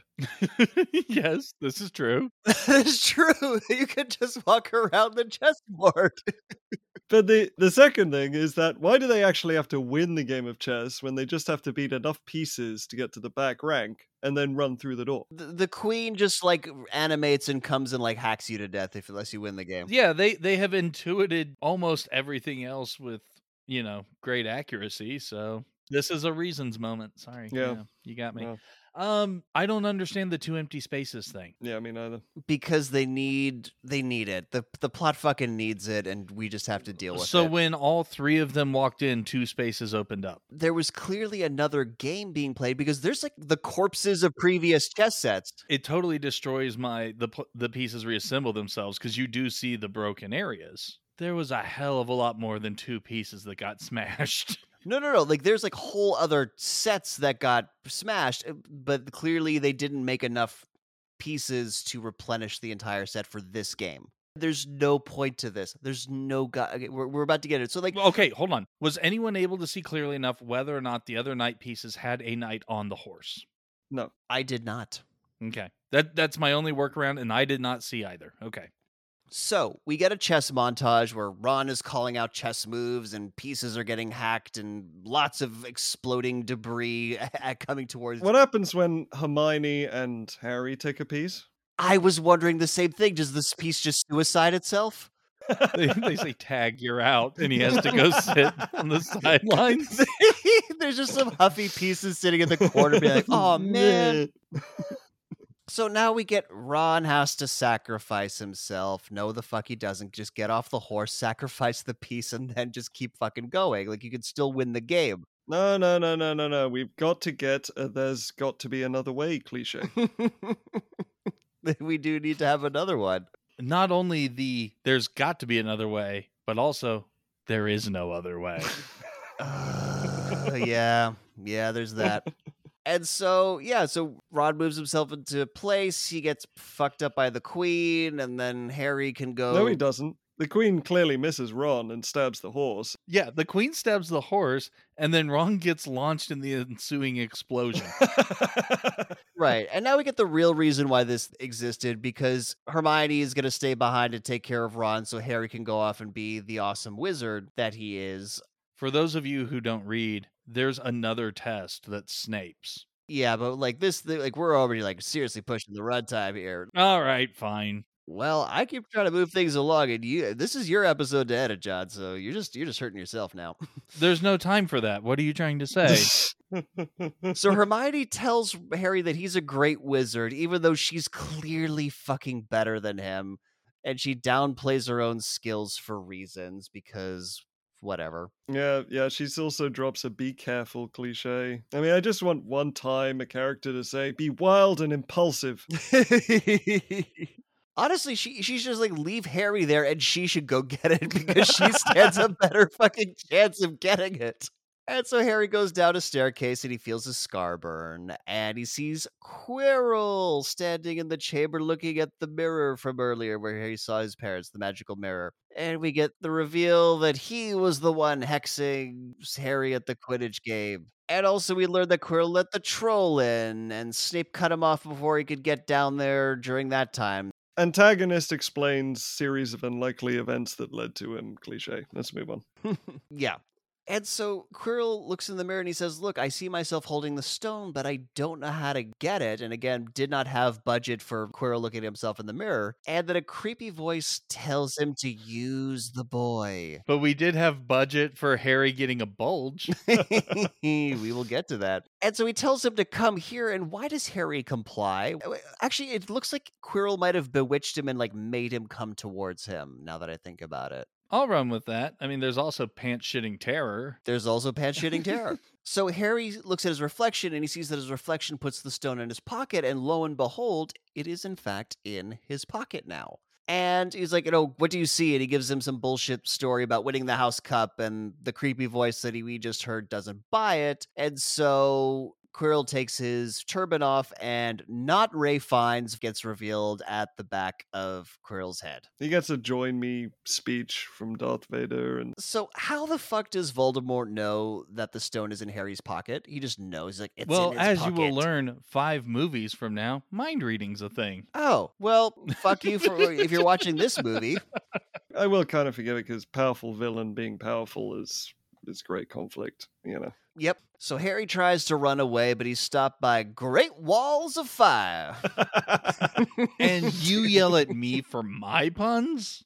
I regret nothing. I am very proud of that one. And so Voldemort tries to, as Jules was saying, tries to tempt him over to the dark side of the Force and tells him that he can bring his parents back and, join me. There is no good and evil. There's only power for those who are willing to take it. And Harry's not buying any of this shit. He thinks he's going to betray him because obviously he would. And so Voldemort tells Quirrell to kill him. Harry buys some of that speech. Very quick. For like a hot second. Yes, when he turns into a deliberate murderer. What do you mean he turns into a deliberate murderer? As you were about to say, Quirrell lunges at him and goes to choke him out, and all of a sudden touching Harry burns him. So Harry just runs up and lays hands right on his goddamn face. No, this is the thing. Him choking him doesn't burn him. It's only when Harry puts his hand up and touches his face does it start burning. So Harry actually has to touch him. Yeah, go back and watch it. So wait. So Harry's powers of death are only in his palms. Apparently. Not in his neck. I thought it was just touching him in general, but yeah, that's a good point. And I mean, of course, Quirrell was wise not to shake his hand, for inadvertent death powers, but still. Regardless of the reason that Quirrell, recoiled in horror and pain, Harry still ran over to continue to burn the fuck out of him. Yeah, but he just choked him out. Like at the same, like this is self-defense. There's a wall of fire holding him in. There's this guy in here with a guy on the back of his head trying to kill him. I get this. Murder the. Even though it's kind of explained later, I still feel like this is Magic Hands Ex Machina. Oh yeah, no, this is bullshit. This reason why he can do this. Quirrell falls apart like he drank from the wrong Holy Grail. Yep, Quirrell is such a horrible person. He deserves an Indiana Jones death. Yes. He chose poorly. He poorly chose which kid to strike. Oh my god. And so this releases Voldemort from Quirrell's body, and so Voldemort decides that he needs to be inside of a boy before he flees in ghostly form because he goes through Harry's torso. But it doesn't really seem like he went out the other side. So yeah, I agree. He believes he needs to inhabit this child. Yep, be inside of a little boy, and then he flees. Oh man, this is another terrible Dan Radcliffe acting moment, him falling over and passing out. Yeah, but it's also that slow-mo that we filmed in normal motion. So Harry wakes up in the infirmary and he's surrounded by cards and candy because, once again, protagonist. And Dumbledore comes in, lets him know that Ron and Hermione are fine. The stone has been destroyed. Nicholas Flamel was given enough elixir to set his affairs in order, but, he's gonna die. And Harry's like, hey, how the fuck was I able to get the stone and Quirrell wasn't? And Dumbledore explained that he set the whole thing up so that only somebody who wanted to find the stone and not use it could get it. Okay, so there's my point. They almost got the stone because Harry was there. Because all he wanted to do was keep it safe, so he wound up with it, which brought it into his trousers. Someone who's going down there to retrieve it to resurrect the Dark Lord, that's an intent to use it, they'd never be able to get it. So Harry's involvement and all of the rest of the protections were total bullshit. So you don't need Fluffy, you don't need the fucking key things. That is so true. I mean, they discovered Quirrell, I guess. Dumbledore is keenly aware of anyone who's going into the mirror room. Yeah, he's just lurking there, apparently. He So just- that's just a hobby he has. Anyways, just because the stone is gone doesn't mean Voldemort can't return, so there will be sequels. And this is where we get the fucking explanation of how he was able to Indiana Jones and The Last Crusade Quirrell, because apparently his mother's love that was imprinted in him that night when she sacrificed herself left a mark inside, and that just lets him fucking kill a man. Quirrell was killed with the power of love. And despite everything we've complained about, the greatest crime that this movie commits is that we do not get Huey Lewis in the news rocking this out. Right? Agreed. But my question here is, the dad also sacrificed himself, so fuck him, his love wasn't good enough? We're not exactly sure the circumstances of James's death. It could have just been he broke in and got, they broke in and he got murdered outright. His mom was specifically given the option to get out of the way. Interesting. Okay, that might have been it. Again, not explained in this book, so just for the casual viewer who's coming into this for the first time, reeks of fuck dad. Okay. So Dumbledore takes one of Harry's every flavor beans that are there without asking. Doesn't ask him if he can have some of his candy. Just fucking takes a bean. And he's like, look, I've had some bad luck with these, but maybe I'll get something good now. He takes a bite. He's like, oh, gross, earwax. And why does he know what earwax tastes like? Why does he keep sucking it after he realizes? That's another great question. Are you questioning why Dumbledore does the things that he does and has the knowledge that he has? Down, Hagrid. Down. Greatest wizard ever. All right. So Harry, Ron, and Hermione have a cheesy reunion by a random stairs landing. And now it's the final feast of the year, so everyone has to wear their dumbest hat. Damn right. Still look fucking stupid. I don't know what. They're so stupid. These hats are so stupid. And the halls are decorated in Slytherin colors because they're the house with the most points. And despite the fact that the points have been tallied, Slytherin has won, the fucking flags are up. Yeah, Dumbledore just fucking steals it from him. Yeah, just be like, cool, we're going to give arbitrary points to Harry, Ron, Hermione, and Neville for standing up to his friends. Because, even though it's hard to stand up to your enemies, it's even harder to stand up to your friends. So, oh, God, this pisses me off so much because, oh, yeah, we don't wait till morning assembly to give out what points are what. This shit happens in the girls' bathroom. This shit happens in the office when you're assigned detention. And as Dumbledore mentioned, the whole school already knows what happened down there. And now it's award ceremony time. But you know what? I'm just gonna throw some extra shit out there. In public. Ron did this, Harry did that. Yeah, in public. So he brings them up to tying, and I think Dumbledore actually like realized he fucked up his mental math. And then he's like, oh shit, they're only tied. Neville Longbottom, you get 10 for standing up. And so now everyone thinks Neville's the hero. Oh, I hate this so much. He can't be wrong because he's Dumbledore, but I just have feelings. I also wonder why subsequently all the tables are celebrating. Because fuck Slytherin. Because fuck Slytherin, apparently. This is exactly the kind of stuff that the kind of Slytherin hating that leads to the Chamber of Secrets. Again, the 4 personality types: bravery, smarts, evil, and miscellaneous. I think it's ambition. I think that's Ambition, they yeah, should pass it off as ambition. It's technically like ambition and cunning and that sort of thing. But the way the books paint it, and like, you know, there's not a wizard that didn't go bad that wasn't in Slytherin. Untrue statement. And I really question the whole cunning part. Crabbe and Goyle do not fit. Yeah, but they got ambition. I could say, yeah, it's more because of what you value. It may not be your innate thing. Because, like, why the fuck is Hermione not in Ravenclaw then? Or Neville in Hufflepuff? That's true, actually, yeah. It's all fucked up. Anyways, it's time to take the Hogwarts Express back home. And what does this train do outside of transporting students 4 times a year? Like, they have a whole fucking train just for these 4 things? It gets turned around. They take like several months to turn the fucker around. Well, remember, it's got to deliver shipments of 3-headed dogs and Devil's Snare and giant wizard chessboards. That's a lot of shit to carry. I disagree.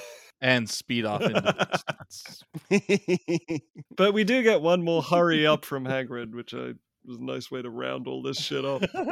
Yeah, but it's a hurry up and wait because, you know, come on, the train's leaving. Harry, hold up a sec. I got a present. Yeah, we're gonna hold the train for you while I give you a photo album. Yeah, how did Hagrid get the Potter family album? It came with the dragon egg, you know. Get a dragon egg, get a free Potter album. That's weird. Yeah, Harry doesn't know that's part of like everyone knowing the Potter story. This is actually a book that like it's the biography of the parents through the photos. And by the way, Hagrid tells him that, hey, you know, you could threaten to do magic against your cousin. He doesn't know that you can't do magic outside of school. I gave him a fucking tail. He's scared like right now. Yeah, no shit. Bullying and abusing and all that shit is terrible. But Hagrid's idea is respond in kind. Psychologically torture the person who's been bullying you. You got to assert dominance. Oh, man. So now it's time to get on the train. They've had this touching moment with the photo album, and Hermione mentions that it feels strange to be going home, but Harry says that he's not going home. Not really. Actually, I kind of like that final line. It's a twist on the let's go home line. So the train pulls away, Hagrid walks away, and John Williams plays us out. Oh, John Williams. Yay, credits! Yep, and that was Harry Potter and the Sorcerer's Stone. But before we go, as millennials, we know that every movie and TV show has a moral. So, Jules, what did you learn today? I still fucking hate school uniforms. Oh, and John, what did you learn? I learned the true importance of remembralls. They don't have any. And I learned not to struggle. You'll just die faster. And before we go, we need to tell you what we're doing next time. John, what do the folks at home have to look forward to? It's going to be our first anniversary coming around 1 year. So we are following up to our very first episode. It's going to be Mortal Kombat Annihilation. Fuck yes, it is. Oh, happy anniversary to us. Oh, yes. And what a happy anniversary it'll be. And John, do you have a review to get the folks at home all hot and bothered for our anniversary? Oh, of course, I've got a review for you. Okay, here we go. I fully enjoyed the first Mortal Kombat. However, I prefer this one to the first. Uh-oh. There are more characters, and the action scenes are expertly directed. The music is also excellent in this sequel as it was in the original. This is one of the best martial arts movies I've seen, and it is 100% faithful to the video game. This sequel has more intensity than the first and is what makes it so enjoyable. And the fact that Nick is laughing should tell you that Jules has not actually watched this movie yet. I've already seen it, and this is it's amazing. It sounds like a boring review if you've never seen this movie. It is none of these things. Oh my god. Well, Jules will have seen it by next time. And that's our show. If you liked it, please subscribe. If you loved it, please share it with all your friends. And whether you liked it or loved it, we'd appreciate it if you give us a 5-star ratings on Apple Podcasts or wherever you can to help others find us. Also, be sure to like our Facebook page and follow us on Twitter. Links to both of those are in the show notes. Thanks for listening, and we'll see you next time for another episode of Millennial Rewind.